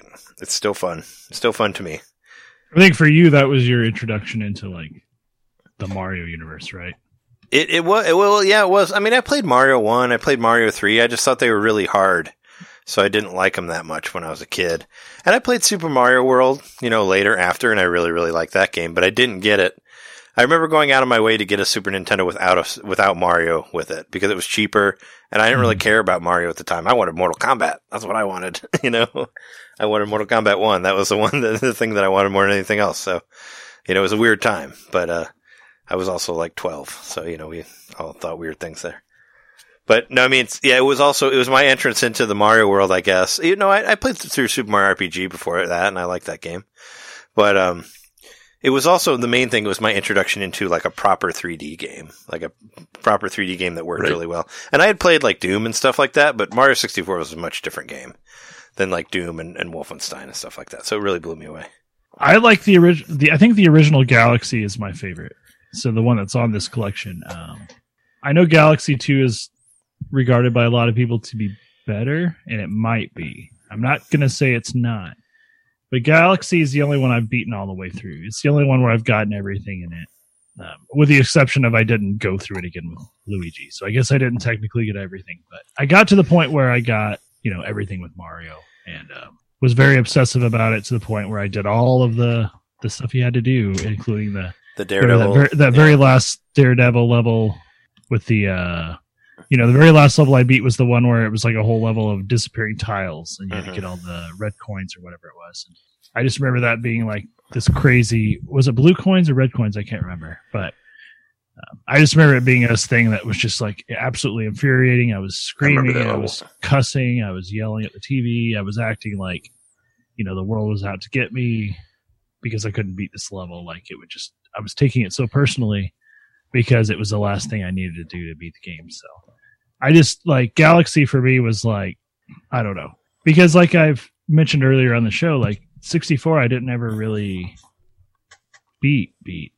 Like I did beat it, but I just wasn't super interested in going back to it and trying to complete it. And then similar with Sunshine, like Sunshine was wonderful in the time it came out.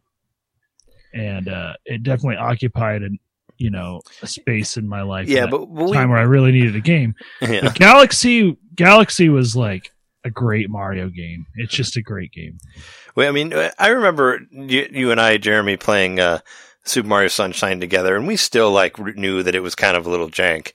Like Oh, yeah. I remember like yelling at the TV, saying like "you dumb plumber" and all that, like to Mario, and it was because we knew it was kind of jank, but we still liked it because we liked Mario, and this is what we got, So, but we were playing it on 2 different TVs at the same time with 2 GameCubes. Yeah, we were ahead of the time on that one. Now people seem to do that all the time. The 2 TVs in the living room and all that. I felt like it was a little weird then, even. So I mean, but Galaxy felt like it perfected it, and then 2 perfected Galaxy. That's how I feel, but. And so 2 is probably a better game. I'm not going to argue with that because they literally got to reuse the same assets and just make it better. So they already knew what would work, and they probably had a ton of ideas. Well, they didn't use in the first one, they were able to implement in the second one. So, but yeah, I love all the space battles, but I guess I was looking it up, and I really like the Dreadnought Galaxy. That was one of my favorite, and it's a hard one. But I love those levels where you just got a lot of projectiles being fired at you, and it's like all these little tiny planetoids that you can like spin around, and those were my favorite levels in Galaxy because it really made you feel like you were in almost like in a space battle. Yeah. It was almost like a Star Wars crossover for Mario. Like it really felt like you were in this space opera. Like it felt super epic, and like the music was fully orchestrated for the first time, and like it seemed like it was impossible to avoid all the projectiles, but really it was actually kind of easy once you understood the physics of the game. But it's just like it's a thing of beauty watching like yourself spinning around and changing like your orientation constantly while these projectiles are flying after you, and you're like guiding them to blow other things up. And man, I love Galaxy. Like the first Galaxy is definitely without a doubt my favorite 3D Mario game. Oh, with Mario Galaxy 2, I was going back and forth between that and Mario 64. Of course, it's really hard to beat that first impression of Mario 64. As Trey touched on, the first 3D game that a lot of us played. And I feel like I picked Galaxy 2 just because it like really crystallized and perfected, everything that Mario 64 started with. And the other reason I picked Galaxy 2 is because we were also asked to pick our favorite level. And so I was able to do a cop-out. So my cop-out is the Throwback Galaxy is my favorite Galaxy. Of course, that's the Thwomp Fortress level from Mario 64. So best of both worlds. There it is. That really blew my mind when that happened. You know what? I had completely forgotten about it. It's been like, I guess it's been too long since I played Galaxy 2, but I forgot that they have throwback stuff in there from Mario 64. And I always love 2010, right? 2010, yep. Yeah. And I always love when they do, I always loved when they do that on Tony Hawk, where they'd bring back old levels from older Tony Hawk games, like into the, they started doing that with 3? Didn't like 3 have a level from the first one, or was it 4 that brought back a level from the first one? But whenever it started, they kept doing levels from like the one after that. So whenever one had a level from 1, the next one had a level from 2, the next one had a level from 3, and so on and so forth. And they just kept recycling all of them. And I thought that was cool. And plus, it's always nice to see like an older game that you really liked look nice, look HD-ish, so that it was cool to see Super Mario 64 kind of remastered in another game. So, Which they did it also in Odyssey, didn't they? Well, did they? Not kind of like it was in the distance. Well, you went back to, spoilers. You go to the castle, yeah. People, yeah. But you don't really do any of the stars. Or no, I guess you kind of do. I don't know. None of you guys picked Odyssey. Odyssey's kind of like fallen from grace, I guess, in my opinion. It's not, I don't like it as much as I used to. I mean, it's a great game. It's fine. It's just the moons never meant, they don't mean as much to me as like any of the shines or any of the stars from Galaxy or any of those other games. I feel like I'm not nostalgic about all their stuff was it's also better. A thing, like, it came out recently enough that, yeah. And it was also kind of like, even though I played all the way through it and put a bunch of time into it, well, I didn't beat it completely, but it was in the shadow of Breath of the Wild for sure. Yeah. Right. Odyssey also felt like an evolution of Mario 64, whereas Galaxy was its own very unique thing. Like it had a very strong hook with being able to run around the planets and everything. So it's harder for me to even remember Odyssey, even though I just played it 3 years ago versus Galaxy 2, which I played 10 years ago. Mm-hmm. Galaxy 2 is way more distinct. Yeah, and also with Odyssey, it was just like I lost interest in it really quickly. I was just kind of like, I beat the game. I beat the hard one. I cheated, but I beat the hard one that you guys couldn't beat, and then I was like, I don't need to play anymore. You didn't cheat. I flew over the thing. I didn't do any of it. I flew over the damn thing just because you can, and I cheated kind of. But yeah. So it was like, I didn't feel like, whereas like Mario 64 and Galaxy and even Sunshine, like felt like I wanted to play every star in there because they were all kind of their own little event. But just having the moons just happen, it just felt like they just kind of made them all like not that important.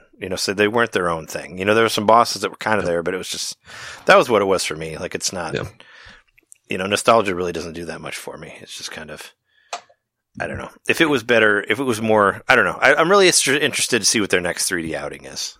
But Odyssey, they really should put a little more emphasis on getting the moons. And you could just buy them all.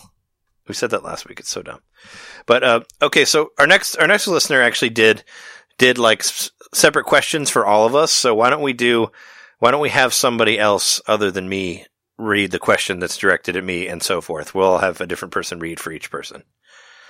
So one of you guys, whoever wants to read, I can read. I'll read your question, Trey. So Trey, this is from David Hutchinson, friend of the show at this point. He hasn't been on the show yet, but he's definitely been a supporter for a while. And he had some questions for each of us. And the question for you, Trey, you can only choose 3 games to play for eternity. I don't know if this is some sort of afterlife scenario, but yeah, you only have 3 games. It's like those questions, like Desert Island top 3 or yeah. I figured that's what it was, or there's a wizard that's done whatever. It's like what. But it's like also, just even if you want, just think about you're in purgatory. You have 3 games. Yeah. What are they? 3 games are you dying to play? Well, I mean, so there wasn't like extra stipulations on there. Like he didn't say anything about like whether I'll have online or not, like whether I'll have internet or up, because obviously game to play forever will have to be Animal Crossing, just because Animal Crossing changes every month. So there's enough in there that you can play it for hours and hours and hours and still not completely bored with it, especially if you only have that game. I think it's so. So I would pick Animal Crossing just because if I have the ability to change the seasons and all that stuff and somewhat internet, you can kind of talk to people. So I definitely put that on there. It's a hard one. It's like 3 for eternity. I thought about putting like one of the Persona games on there because for an eternity, I'd finally have enough time to play it all the way through. And I really want to, because they're like 100-hour games or like the Yakuzas. But I mean, it should be something. I mean, it should be an RPG that I really enjoy playing and one that's really long and that I want to play through again. I don't know. You don't think you would throw a puzzle game in there that has like replayability or? Yeah, well, I mean, but it's like how long? I want a game that like adapts and changes. Oh, okay. If you only have so many games, I mean, it's like you almost want to put like Spellbreak on there or something, just because it's going to change like every few months or something. Even though I don't know if I necessarily want like I don't know. Could I take one that's like not doing anything anymore? I want Splatoon 2 back when Splatoon 2 launched. But in the stipulation, we will still have Splatfest every month. They will not have ended, and they will just continue on forever in eternity. So that's my like competitive game. I got Animal Crossing, I got Splatoon 2, and I need to have an RPG in there. Damn, that's a hard one. RPG Maker, Infinite RPGs.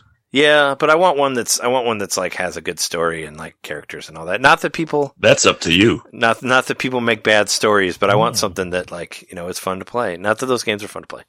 I'm just saying I want one that like resonates with me a lot, and that I can play through different ways every time. Ooh, what's that though? Yeah. I don't know. Maybe Witcher. Yeah, I mean it's like. I want to say Xenoblade Chronicles just because I just beat it and I know that there's a lot of shit to do with it. Yeah.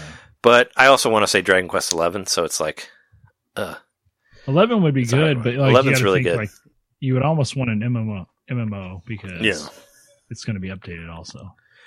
Yeah, but I mean I don't know of any MMOs that I like. What, Dragon Quest 10? It was never in English.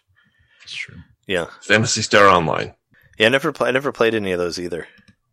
I'm just gonna say Dragon Quest XI as my RPG, just because the game is like 120 hours, so that's a good amount of time and I feel like it's really replayable. It was a lot of fun to play, so there you go. Those are my 3 games: Splatoon 2, Animal Crossing, and Dragon Quest XI. Yeah. Jeremy, I'll ask you a question. Jeremy, if you could design the next Nintendo console, doesn't need to be Switch 2, what would it be like? Yeah, so this was another question from David, and I know you said it doesn't need to be Switch 2, but Switch is my primary console. I have a gaming PC, I have a PS4. I have other avenues that I could play current generation games on, and I still just tend to play my Switch all the time. So it's going to be a Switch-like console, but with the recent discontinuation of the 3DS, I'm just thinking, like, what can we do now that the Switch, we've got the Switch Lite. We already know they've already taken that avenue where it's a fully portable Switch. You can't put it on the TV and stuff. I want the best of both worlds. I want a Switch-like console, but you can use it with a TV as your second screen, so you bring back that Wii U functionality. I want there to be some sort of device, just something you plug into the HDMI port of your TV, like just a little tiny thing. Think of the sensor bar of the Wii U and the Wii. It's just a little thing you plug into one of the HDMI ports, and it communicates with your console, and you've got a 2-screen system. That's what I want. I want a very Switch-like console, but it's 2 screens, so you can bring all the DS, 3DS functionality to it. Wii U, of course, also. And also, I want the handheld part of it, that to be clamshell. I want it to like fold down. So be that a special case you can buy for it to make it that way, kind of like what Apple did with the iPad, like a smart case, whatever they called it. Even if it was something like that, I'd be cool with that. But I want something to where I don't have to worry about my screen getting scratched and the buttons getting pressed or getting accidentally activated, or even just like possibly like making it waterproof and stuff. Like, I want a super durable portable element, but I want, when I like want to play it on the TV, that it just casts it to the TV, that I don't have to dock it. You can just do it, yeah. And all that, yeah. And I could just immediately like walk into my living room while I'm playing it and just be like, boop. And then all of a sudden it's on the TV and I'm playing it. And then if I want to play a DS game or 3DS game or Wii U game, I can, there won't be any trouble adapting it in that regard, because I'll have 2 screens. So that's my ideal portal. It's going to be, now that we know for sure the 3DS is gone, I want the ultimate handheld that also interfaces with the TV. That's my ideal console. Yeah. The only thing would it have a second screen like without the TV though? Well, that's what I thought about when I said that, because once you make it clamshell, you could put the second screen on it. So I guess that's okay. But I also wouldn't mind if that was optional. So what if the way it opened up was in such a way that it could be dual screen, but you could also fold the other part behind it? Yeah, that's what I always wanted for the DS, where you could, because how you had the original DS, you could put Game Boy Advance games in there. So I was like, if you just fold it back and then you just have a Game Boy and then you like flip it up. I always thought that'd be a cool thing if they did that. What if it was like super thin, like we already know that technology is possible because Apple's been doing that with their AirBooks for many years now, like a decade now, like to just make everything super thin. Then potentially you could take that top screen and fold it back behind when you didn't need it. So I wouldn't hate to always have the dual screen approach, but I think it'd be nice if it was just an option. Yeah. In a portable sense, and you could just like get rid of it. I would also love it if those same, that same handheld you could just set it down and plug it in and then play it with a controller. I want the ultimate Switch. You want everything. You want the be all that can do all of the options. Yes, and I don't think we're too far from being able to do that. So that's my ultimate. It's everything I love about a handheld, but with all the functionality of the Switch. Cool. All right, I will read this one for John then. So, you meet someone who knows absolutely nothing about video games whatsoever. Which game do you pick to try to explain / sell them on our favorite hobby? I would pick a game that is something like something that person already enjoys. Like, for example, my 93-year-old grandmother plays PC solitaire. Yeah. So, because she understands, cards and Mm-hmm. Pocket card it's jockey. Yeah. pocket card. Yeah. Yeah, get her pocket card jockey. Or like I can remember on the Wii, one time I brought that home for Christmas and my family played Tiger Woods golf. And my dad enjoyed it. My dad doesn't play video games. Yeah. But you just swing the Wii remote and you're Tiger Woods hitting a golf club.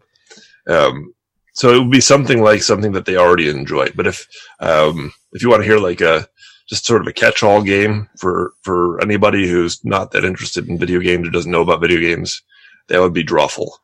Oh, yeah. That's based on my experience Me too. with my family at Christmas time, based on our experience playing it together over Zoom. And it's just like such a great game that draws, no pun intended, everybody in.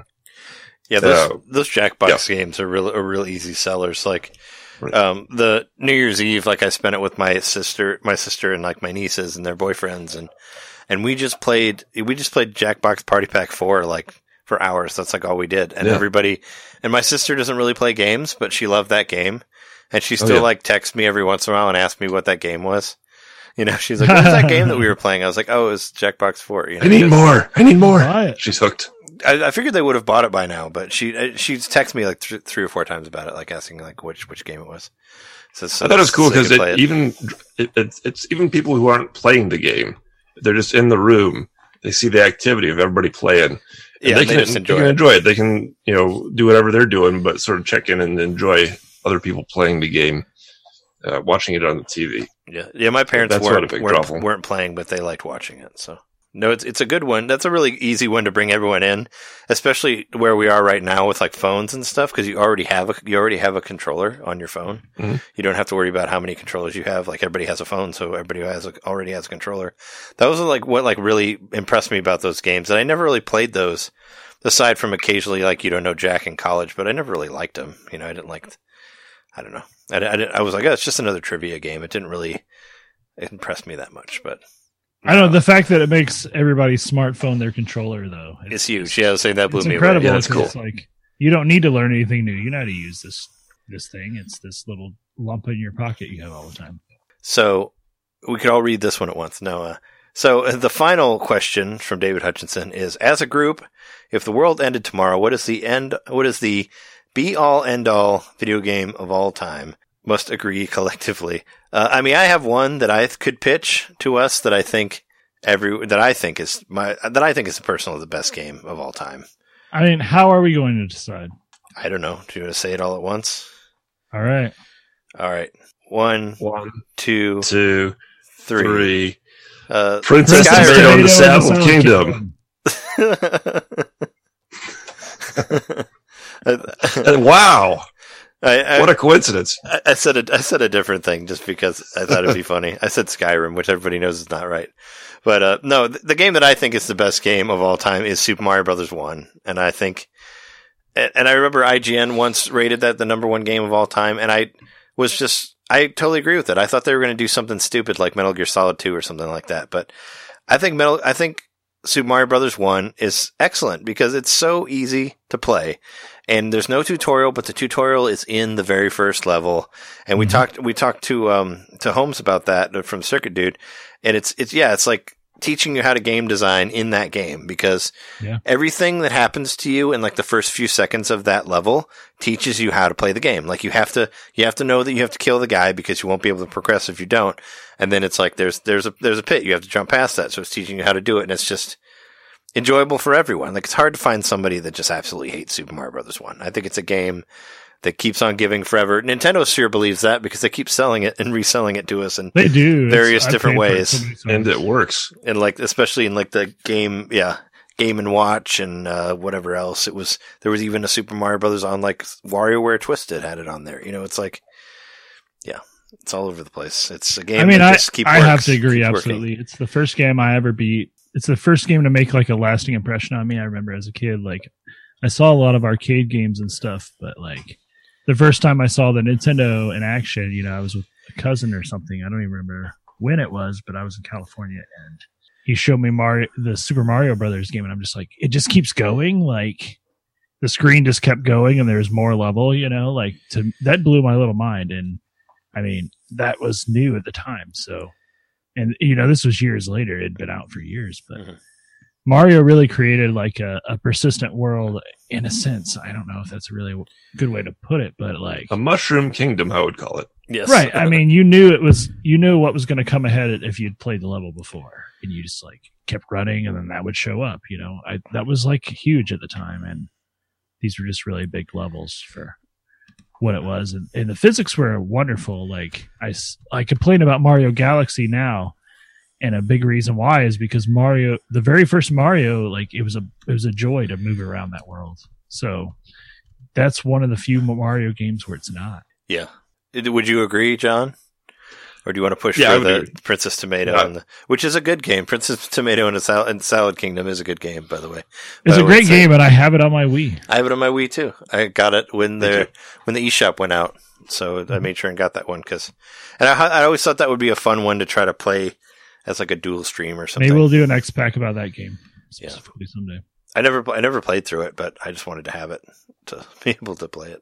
Okay. Yeah, no, I'd go with Mario. All right. Cool. All right. So next from Brock, from Brock. I don't know what your actual last name is, Brock. I'm sorry, because all your different names just have Brock on it.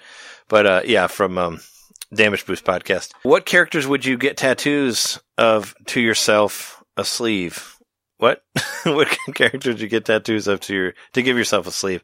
This is something that I used to want to do, like back in the day when I thought that I would, at some point as an adult, would have enough money to get tattoo sleeves.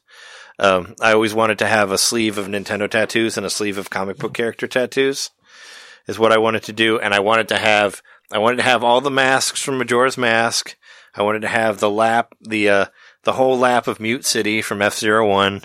I wanted to have like Solid Snake standing under the tree from the cover of Metal Gear Solid 3. Like I wanted to do all these like stupid things on my arm. I wanted to have the Triforce tattooed on the top of my hand. All this stuff, but We talked about that at one point. it's very Triforce. very expensive. Yeah, I still think it would be cool to have a tattoo of the masks of Majora's Mask, but it's really hard to make money in this country. So I'm not really to that point that I can spend that much money on tattoos. I respect people that do. I'm not. I think tattoos are great. I just had too much other stuff to pay for. I just couldn't afford it.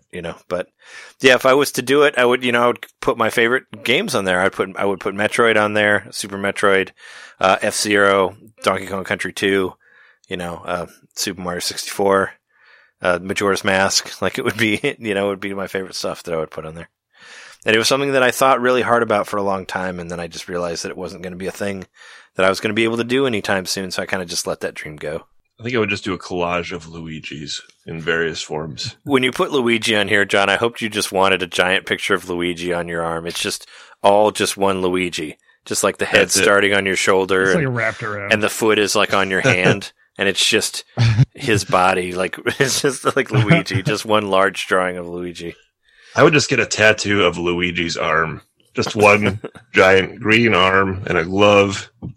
On your hand. That's it. Yep, So your yep. hand is always gloved. You like Yep. you'll tattoo white around your hand and it'll be like, yeah. It would be cool to get a collage of all the different Luigis that have been in stuff though. I would have Luigi on there somewhere too, because I do like Luigi. I have a Luigi's Mansion thing back there somewhere behind me. The promotional piece from GameStop.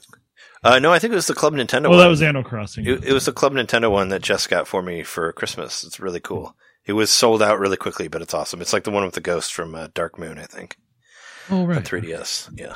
Well, this question's pretty interesting for me because I do actually already have a half sleeve of Nintendo artwork, but it's unfinished. So this is kind of like I said, a tricky question because I need to finish the tattoo I already have. And then how would I finish it to make it the rest of the sleeve? So I guess only the patrons are really going to be able to see this. I'll show it a little bit on the camera.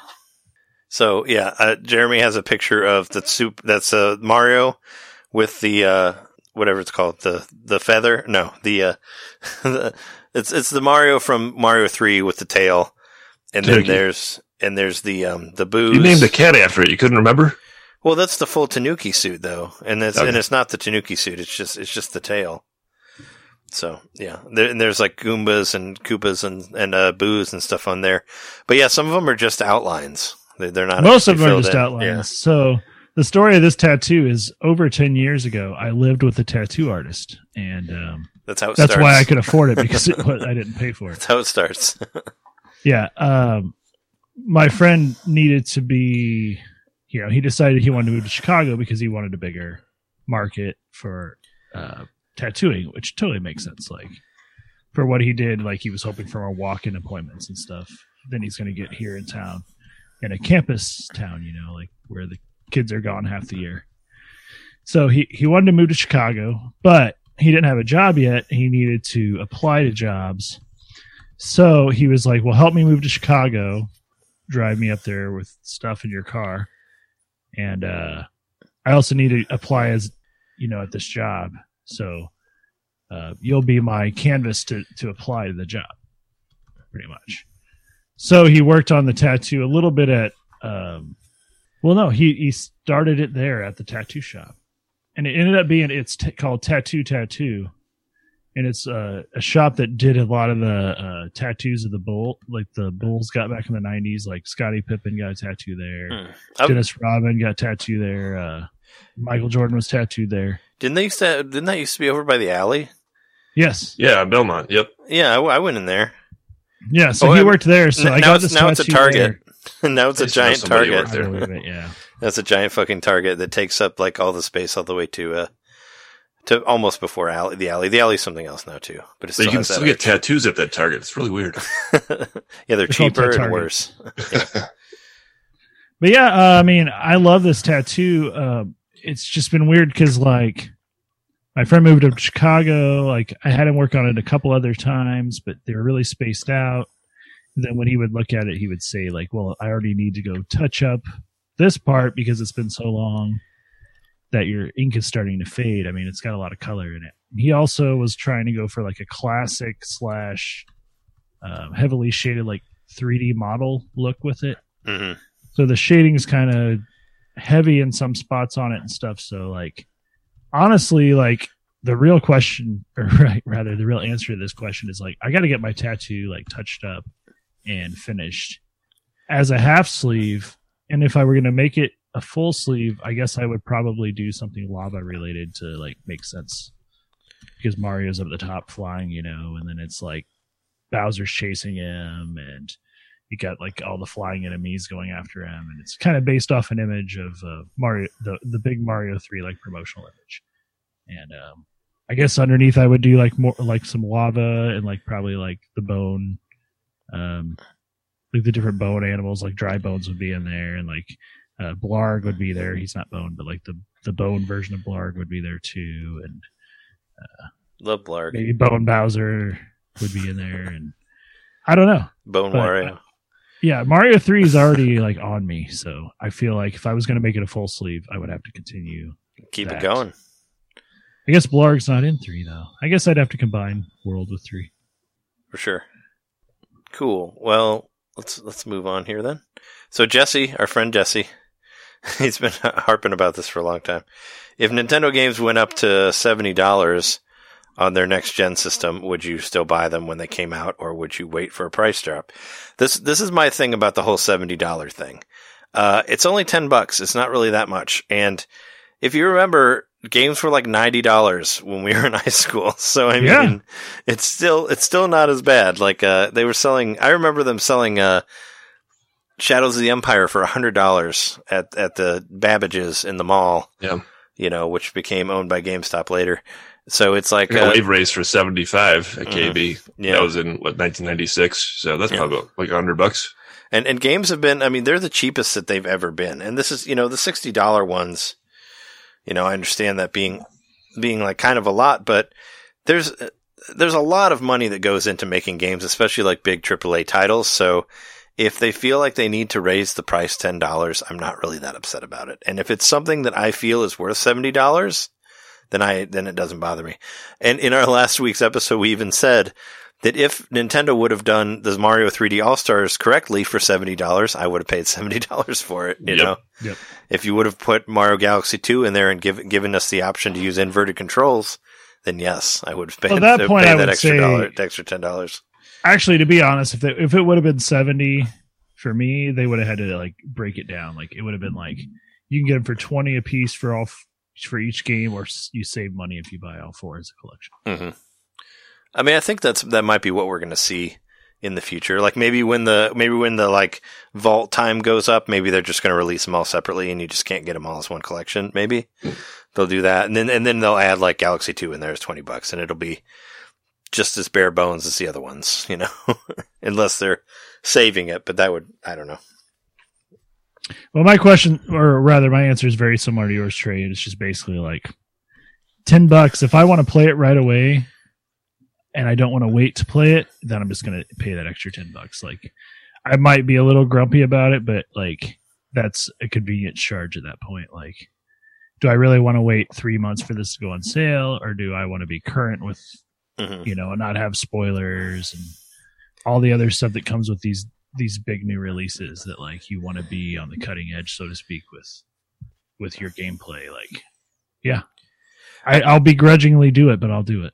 I think a lot of it is also like that versus like the Xbox Game Pass, which I think is really a cool thing for people who like that. But I just have no interest in Xbox, and I know they have a lot of the same stuff that's on Switch, but I want to play it on Switch. You know, I do a weekly Nintendo show. We do. I might check out the new Xbox. I need to do it. You know, for that price, I might just do it for that. I mean, it is cheaper, but there's nothing that intrigues me for it. Like even that they bought whatever that company was that I can't even remember what they're called, that made Skyrim and all that. I don't know. What? Bethesda. Yeah, Bethesda and some other one that does PC RPG stuff. Yeah, the only thing I care for from Bethesda is Doom, but Microsoft and Nintendo seems to have a pretty good relationship. I think Game Pass is the future, but I mean, if it's a game that I want, I'll pay $70 for it. It's fine. Well, also with the Xbox, they're offering like payment plans to get it, so it's like entirely subscription based, including the actual owning of the console. Oh yeah.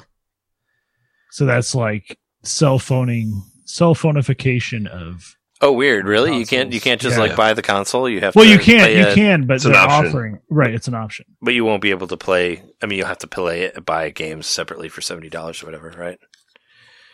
Well, Game Pass is an option, but yes, you could have to do that as well. Yeah. Yeah, no, I have no problem paying the extra $10. It wasn't even that long ago that the base price for a game was $50. When was that? Like the last generation? Like 5 years ago? Oh yeah, it did go up to it went up to 60, like in For this generation, PlayStation yeah. 3, whatever. Yeah, I thought it was 60 on Wii. Wasn't it 60 on Wii? Wii was 50. No, it went up. Yeah, Maybe PlayStation 3 was. They've You know already. what, it probably was. It probably was. They've PlayStation 3. already like brainwashed me so much that I already forgot. Well, PlayStation that, 3 was the that it was first raised console that cost before. Yeah, $500. So yeah, Yeah. yeah. it would Because make that sense they brought the first most expensive game. that time it was $60, like around. Mhm. Yeah. Yeah. So yeah, Giant anime crabs cost an extra $10. yeah. They're just giant crabs. I don't think they're anime. They don't look. They're not anime. They don't look like good, like an anime crab would. You know. Enemy with an E. Oh, and enemy. I thought you said anime crabs. I'm like, what? All right, so moving on. Daniel Lewis has a question here. When it comes to re-releases, do you prefer preservation of the original experience, like Super Mario 3D All-Stars, an enhanced experience, like Link's Awakening, or a reimagined experience, like Final Fantasy VII Remake? Yeah. I mean, that's a good question. Yeah, it's a good one. For me, it really depends on the game. It depends on how, like, I feel like if it's going to be a remastered thing, I feel like it's a game that needs to be fixed. Like, you know, like Zelda 2, like do a remaster of Zelda 2. Mhm. You know, I think that game needs to be fixed. needs a remaster. I feel like Link's Awakening needed a remaster too. Maybe it needed a little bit more of a remaster because I still felt like it played as clunkily as the There is Game still Boy some one weird did, but, head-scratching moments. Yeah, that's why I never finished that one. Is I just didn't like the way the overworld was, and the overworld's supposed to be good, right? You said you love like overworlds, Jeremy, and it's like I don't know that It's very restrictive because Yeah. of the space it had originally. Yeah, I know it was because of the Game So Boy. it It's feels just, especially restrictive in the full 3D, like enhanced version. it really depends on what it is, and we've talked about Final Fantasy VII Remake many a times, and I didn't play it just because I, number one, don't really like Final Fantasy VII, but number two, I don't feel like it's what I would want. Like if they, like, you know, we've talked a lot about Final Fantasy VI in this episode. Final Fantasy VI is my favorite Final Fantasy, and also I think it's the best Final Fantasy of all of them. But if they did a remake of 6 like 7, I would be pretty upset because I don't want that. Yeah. I don't want that game. I want like 6 again, but with, you know, with turn-based, but added modern quality of life stuff or whatever. I bet the first $60 episode would just be like the credit sequence from 6, like where you're walking. no. To Narshe or whatever. Yeah. It's just all the battles you have on the way between there and Narshe. It's before you even meet like Edgar or like any of those other guys. Yeah. So, yeah, it really depends on what it is. Like for some most of the stuff I want to just see like a re-released version, but like update it like they did with like the Turok games. Like just make everything smooth, make everything HD. Like I'm fine with that. Like I like those games a lot. You know, as obviously if you listen to the show, I talk about them all the time. But I love when they release old games and make them smooth and HD. And that's for most of the time. It depends on what the game is. If it's a problem and I feel like it needs to be tweaked, it's always nice to see a remaster. But the problem with remasters is if you're going to the extent of like Link's Awakening, there's a lot of people that you need to put in there to make that. So it's going to end up costing more in time, and ends up having to cost more as a game later. So it depends on, you know, how much. Yeah, I don't know. I would have loved to see a remastered version of Sunshine that plays better, but I don't think we're going to get that. But that would be nice for that game in particular. Well, they kind of shit the bed as far as that's concerned because they waited so long and then they just threw it out there. Mm-hmm. I mean, I'm for it if they do it right, but I'm not really. I don't know if I really want anything like the reimagined Final Fantasy VII experience. I don't know. That's too much for me. Unless it's just, I don't even know. From what I've heard of that game, I definitely don't want a game to be remade in that way. You know, where it's a completely different game, and is the other game cut up in, you know, where it'll end up being like $200 total probably to get the whole thing. I don't know. Not really. I mean, Final Fantasy VII, the best analog I can think of is like the Hobbit being made into 3 movies after the Lord of the Rings. It's like, that made sense for 3 movies, but the Hobbit shouldn't have been 3 movies. It's a short story. No. Yeah, it's not even like a full novel. I read that when I was like 11 or 12, and like I read it like a day or 2. Yeah, there's an old animated Hobbit movie. Just watch that. That one's like 20 minutes long. It's like way better. Yeah, and I always prefer the enhanced versions, I guess. And I don't want something that's like so different from the original. It's like, why not just make a completely different original game? You know, not based on the previous franchise or anything like that. I always prefer the enhanced. I liked Legend of Zelda: Link's Awakening. I thought that was great. It reminded me of the original, and it brought a little bit of extra flair to it and something new. See, and here I am, like, of course, walking the line like I do often, but I want a hybrid. I want like Wonder Boy: The Dragon's Trap, which is a very early Switch release. Yeah, that one was done really well on other consoles, but like that's what I want. I want the option to switch on the fly between the new thing and the old thing. So, yes, give me the fully, you know, whatever. If it's a dirty word that's emulated, I don't care. Like, have the fully emulated version of the game in there, and you can play that if you want to. But also, do you want to play the modern version?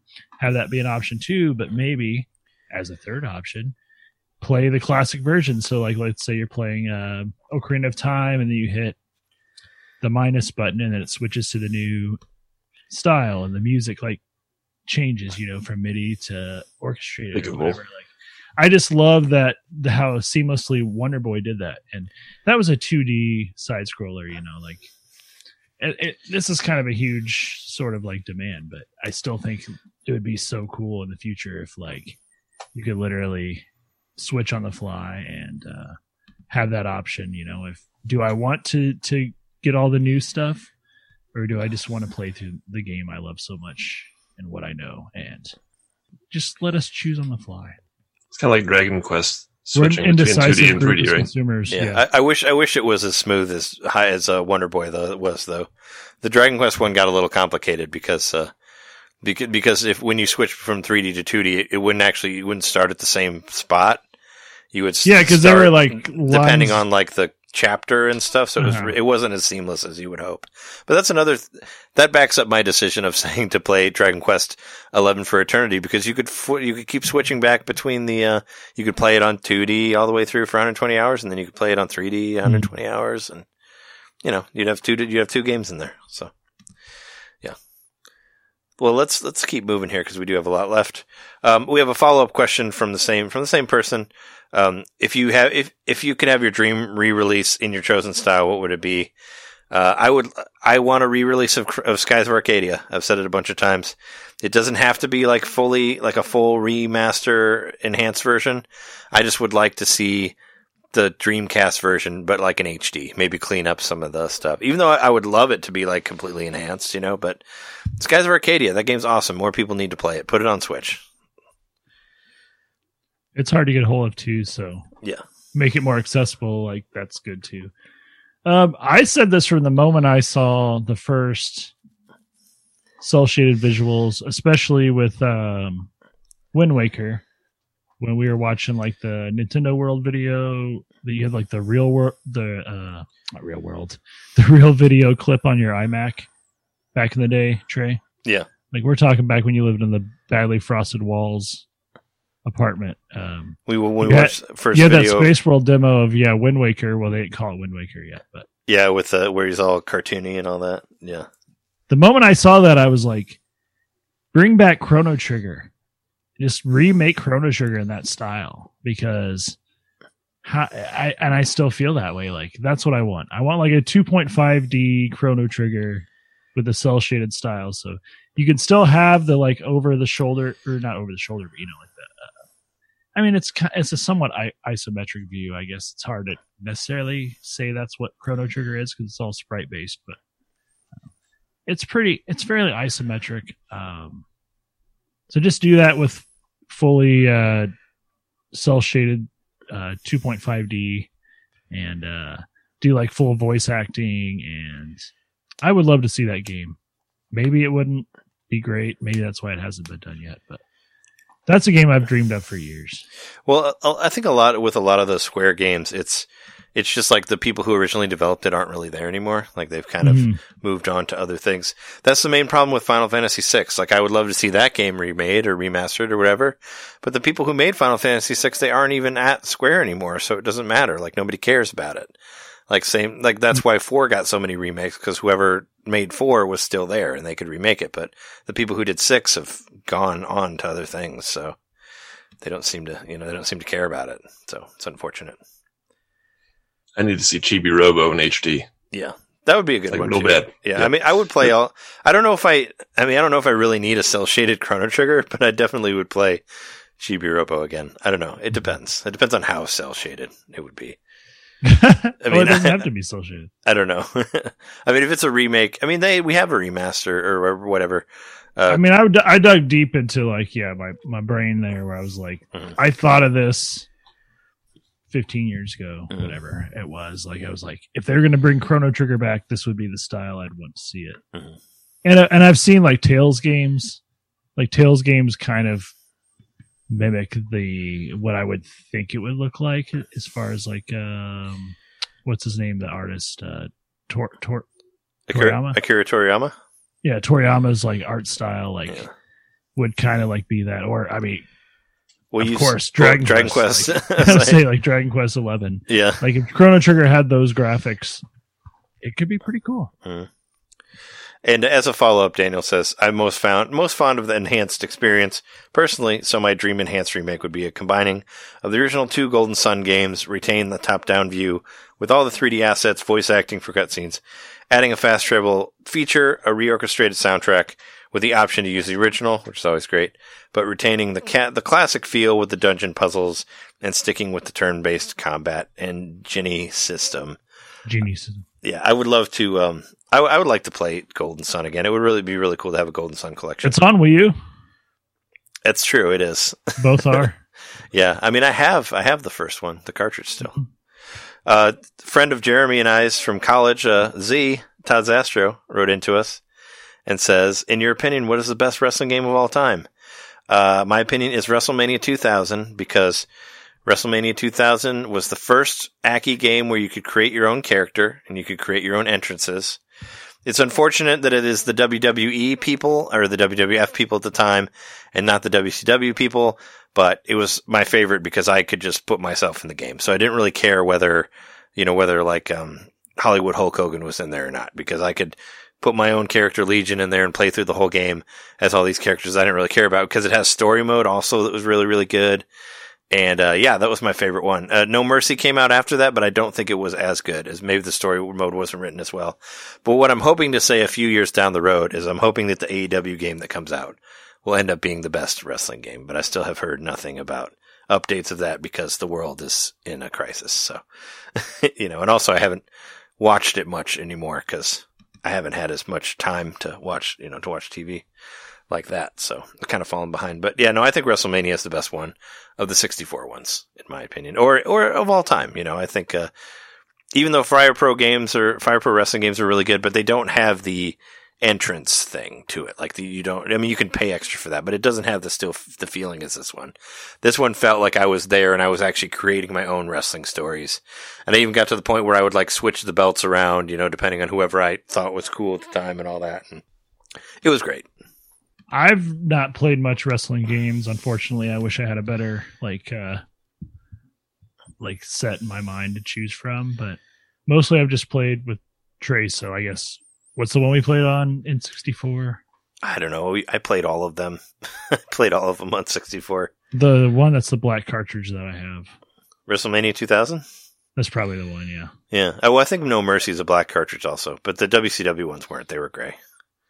Even though I do think Revenge is really good, but you couldn't create your own character in that. So I remember playing and no story. I played some game with Mark back in the day, your old roommate. Mm-hmm. I played a game on the PlayStation 1 with him that was really, really fun. I had a good time with it, but I don't know what it was. But it was another game very similar to the one on the 64 and how the moves worked and stuff.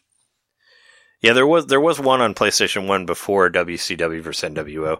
I did a video about it on our YouTube, so if you want to check it out, I did like an anniversary video about WCW vs. NWO where I talk about the ones before and after that, so I thought it was pretty cool. If you want to check that out. That's actually the game that I picked, WCW vs. NWO, because that's the one that I had, and it was the first of the bunch. It's also the worst of the bunch, but you could pick whatever you want. It's the first for nostalgia, yeah. I mean, I never really played the other ones. Yeah. That was the one that I played, so yeah, that's what I picked. I mean, that one was it's not a bad game. It just doesn't have any of the options that the other ones have. That's why I don't. Right, it was great when it came out, but the other one's built on it. Yeah, that's why I don't. There's no story mode or create a wrestler. Story mode, create a wrestler. Two things that are really great. So yeah. Asa Green River writes into us to say, with the proof that the Switch can successfully run GameCube and Wii and emulations. He said woo, but I thought it was funny. Wii emulations.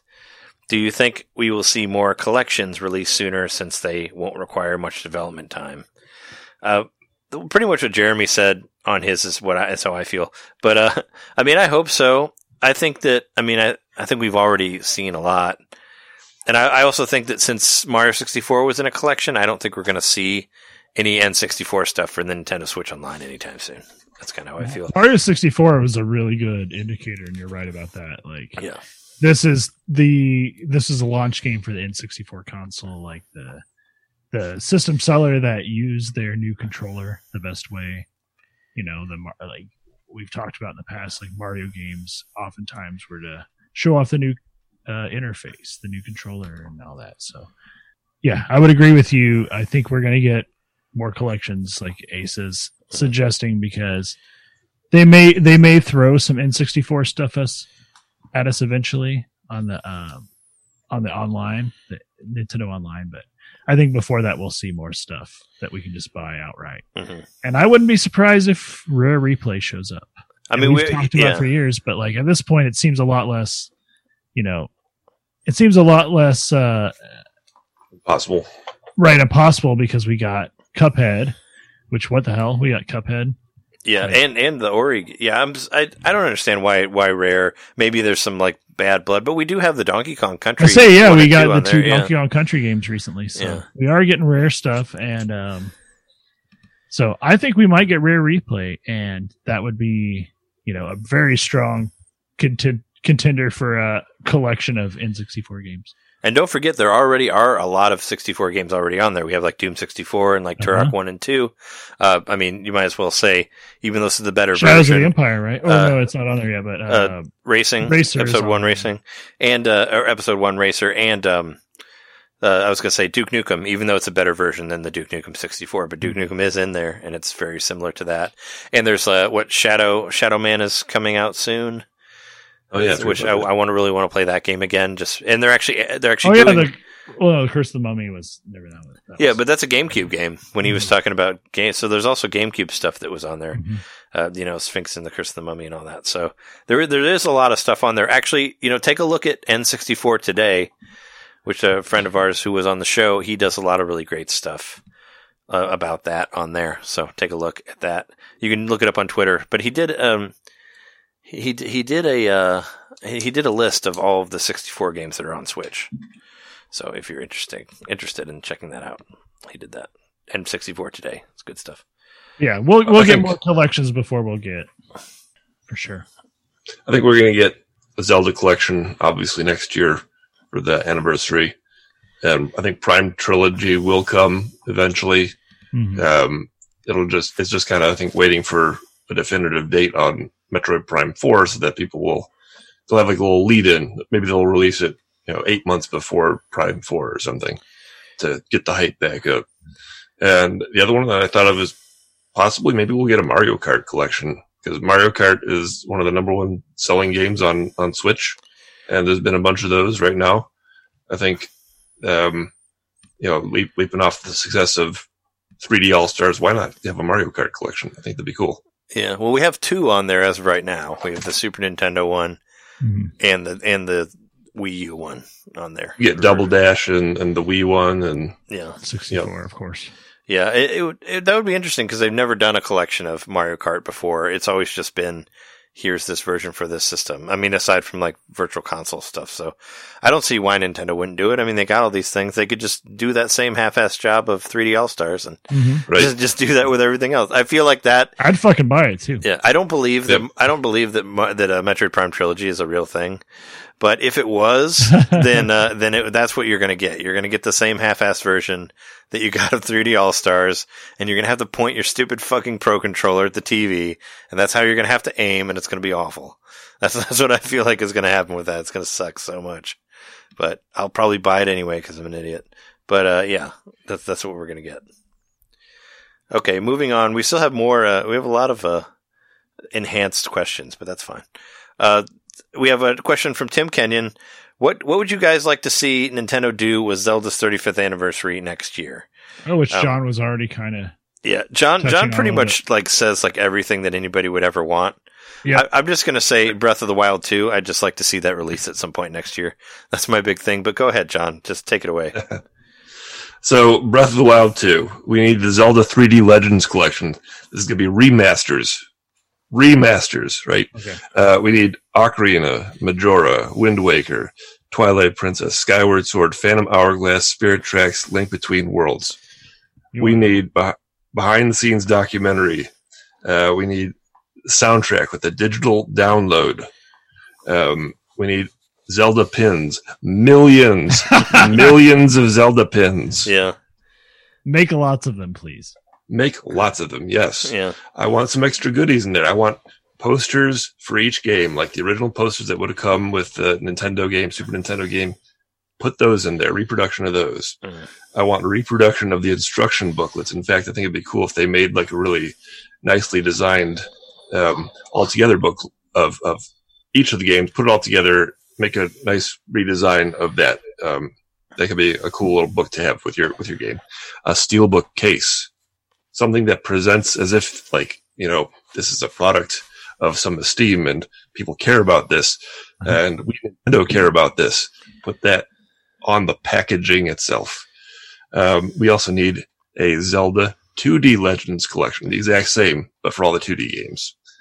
We need an updated Hyrule, Historia, and Encyclopedia, something released alongside the games that you'd buy it separately, but this is like the newest edition, including all the games that have come out in the intervening years. And I want a high five from Aonuma and Miyamoto delivered via Zoom so they can stay safe and live forever. And this collection will cost $300.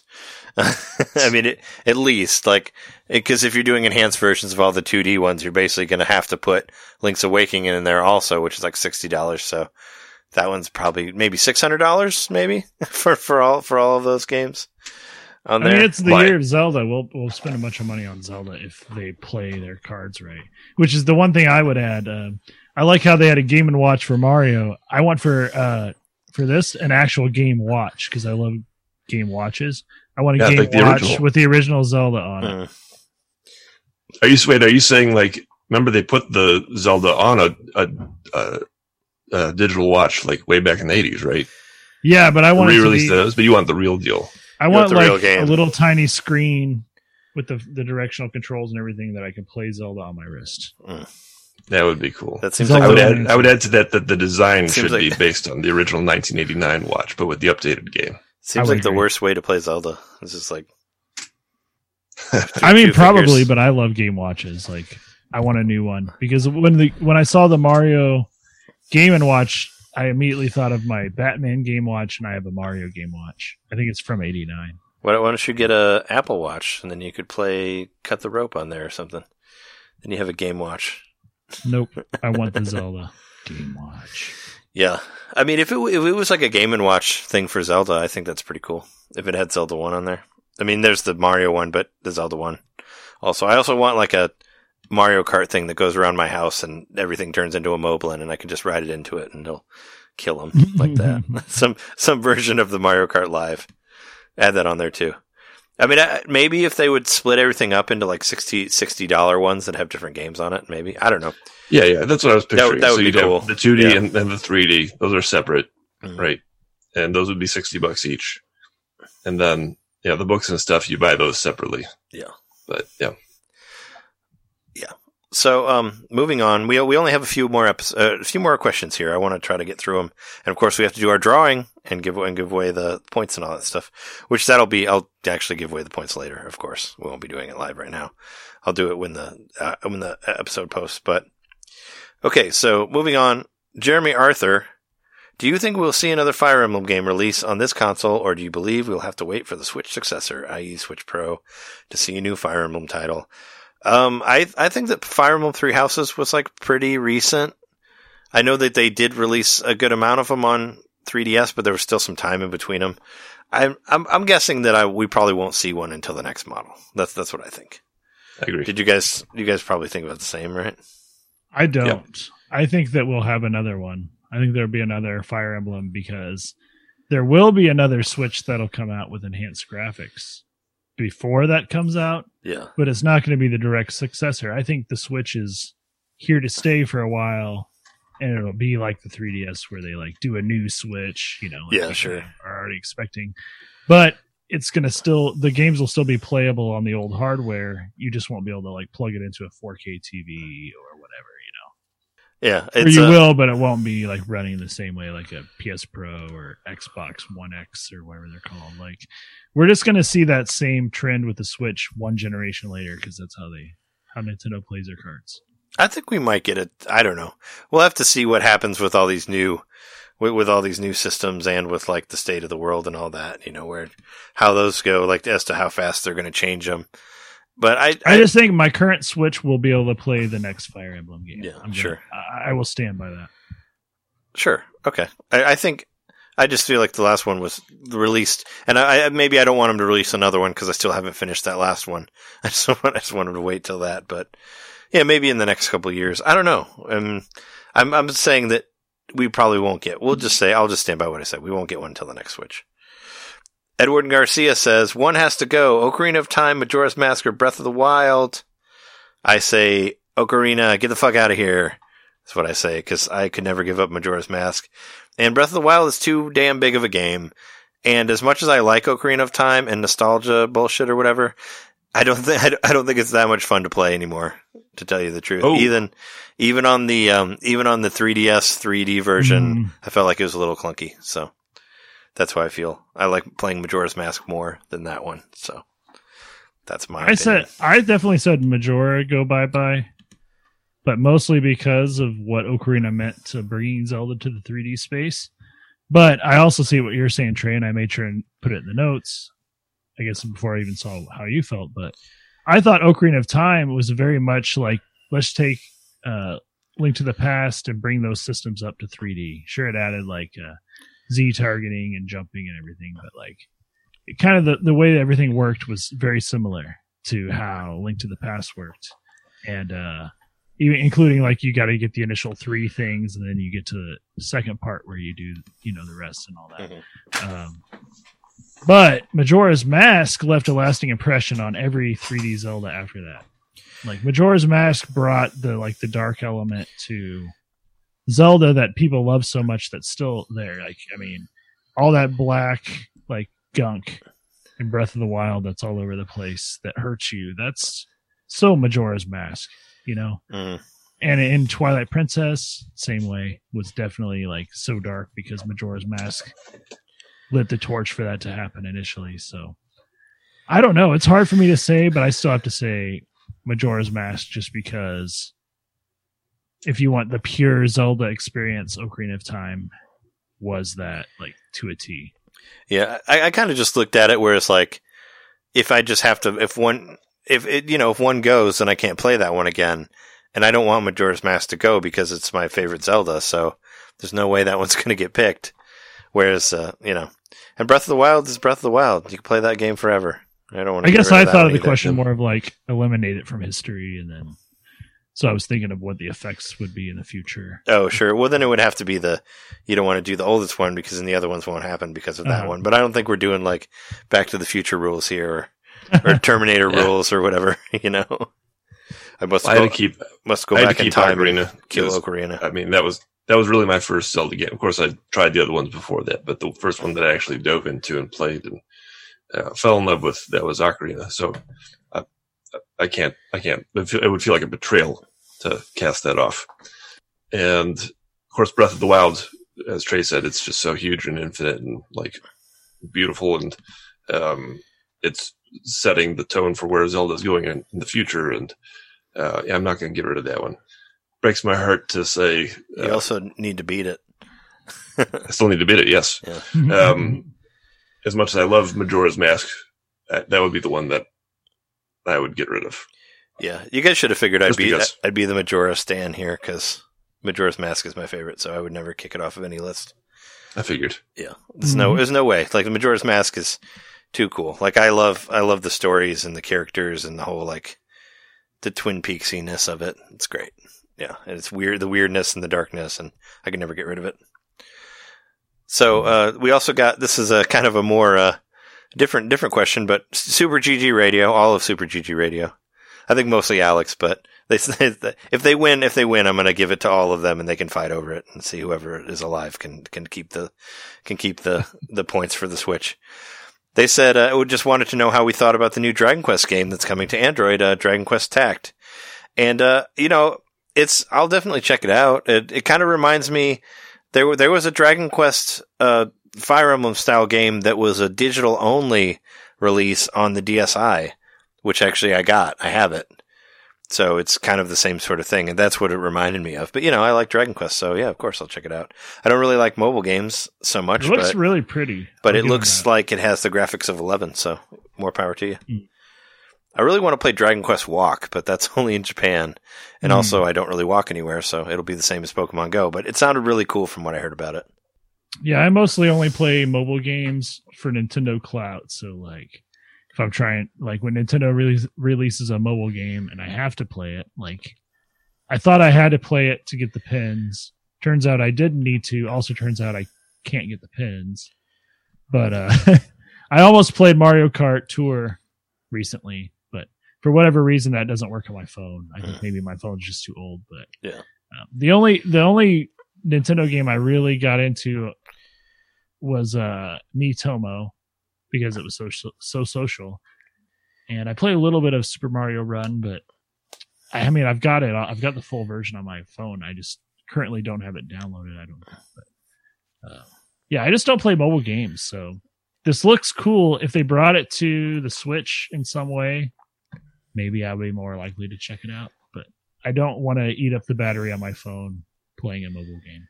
I'll definitely try it out. I don't know how long I'll stick with it, but I'll definitely try it. Also, I mean, I definitely want to mention, like, if it makes people interested in the Dragon Quest, like, lore and all that, then that's cool. You know, It's not a bad thing. I just personally, I've got an old phone. My phone's like almost 5 years old, and it just can't handle these higher powered mobile games. Yeah, for me, I'm just, I'm not interested just because I don't like RPGs and all that, but I'm happy for people who enjoy Dragon Quest that they got a new game coming out. For sure. I want to know more about Dragon Quest 12. That's what I want to know. And I would pay $70 for Dragon Quest 12. That's my answer about that. So then we have an obscure one at the end from Joe P. Why is Shy Guy so shy? I think it's because under that mask, he is devastatingly handsome, and he just can't take all the attention. Yeah, I was going to say. No one could. I was going to say based on how handsome he is. I was going to say something like that. He's like that variation of Dr. Doom where, like, he keeps talking about how his face is disfigured, but then he takes the mask off and there's like one tiny scratch, like on his cheek, and no one can see it. So that's what's going on there with Shy Guy. He's Dr. Doom. He's one of the versions of Dr. Doom. The Dr. Doom I always knew was the one that had this completely disfigured face, but there was also that other one in earlier editions that had the one scratch under there. My theory is that Shy Guy is something like Medusa, where, like, if you see his face, you die or something happens to you. So he's actually like OP as fuck, but he has to wear the mask to just kind of exist in the world, like to just kind of like, you easily like jump on his head, pick him up, throw him down a pit or something and kill him. But in his mind, he would rather die that way than, like, have to face some ultimate enemy eventually, because he can kill everything just by looking at it. Yeah, I'd rather die a hero than become a villain. Yes, exactly. Live long enough to become a villain. Like this episode has lived long enough. The sniffets that like spit out the bullets, like those are a variation of the Shy Guys. I think they're just like spitting out little like the bugs and stuff that fly into their mask and get turned into stone. They're like spitting that excrement back out. Speaking of movie quotes, I think that the Shy Guy is basically like the Ark from Raiders of the Lost Ark. If you take his face off, then your eyes will melt and your faces will explode. So that's why they must keep their masks on. And so their faces are so powerful that you cannot take them as a smaller being. So they keep those masks on.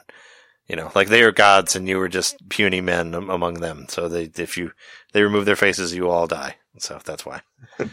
There's some creepypasta or something for the. They have so Mario much, it's so much legend. history to try to explain, and they just want to have friends like normal people. So they're just like, I'm just going to be super introverted because what choice do I have? All right. Well, this is the time. It's the end of the show, but it's also the time for the names. We are going to pick a name to give some eShop cards to.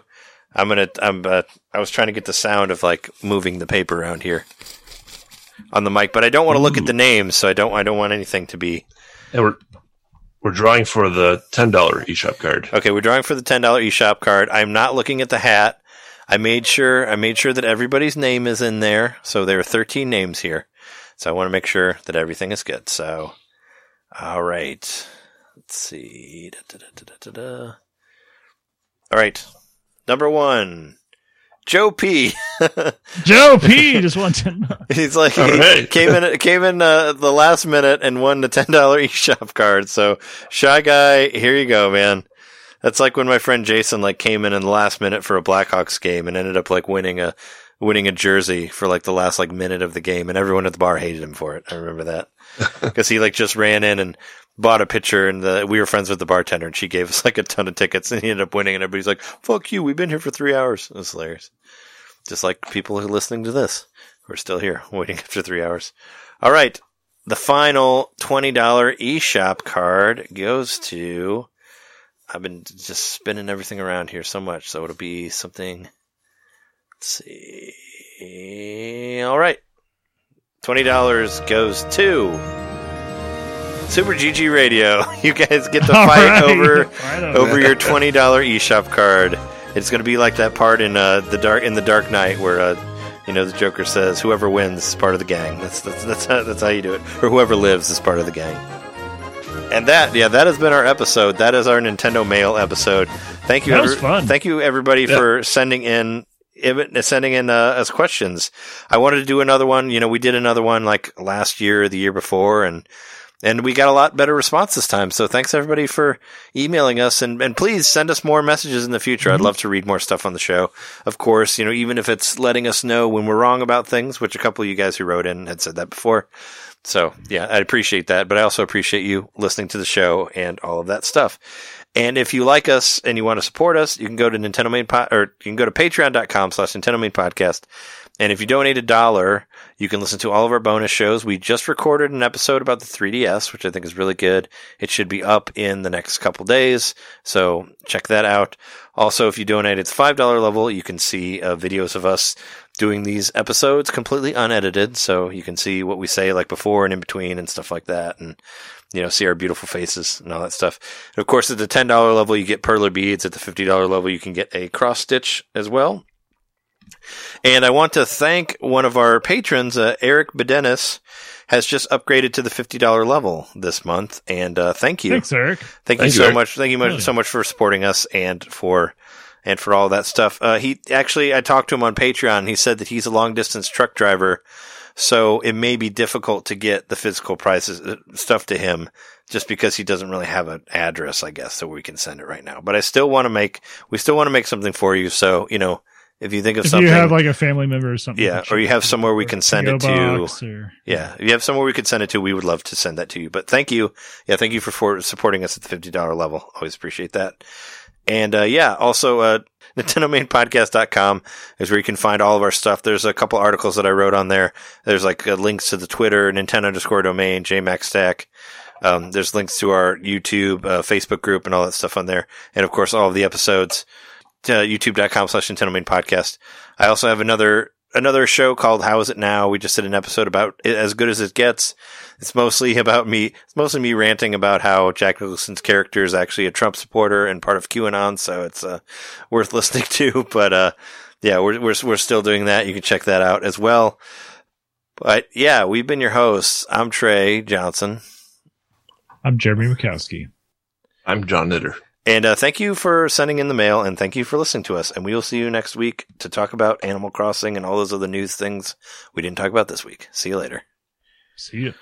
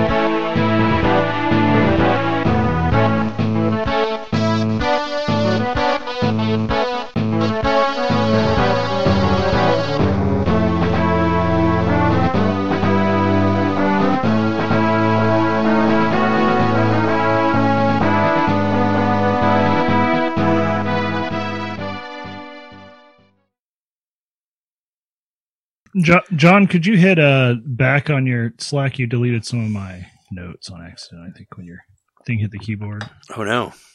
But you just got to hit back. Oh, yeah, I see. Yeah, sorry about that. We got no worries. I tried doing it on mine and it doesn't work. We got Pikmin all over again happening here. I think you just I don't think it really ruined anything, but I was like, what did I say there? Sorry. It's so exciting. We should be recording this. All right, that's it. Yeah, This I is- didn't lose that much. This is what the people want to see Sorry. right here. I just couldn't remember what was on there. Yeah, I wish we could have the notes up on there.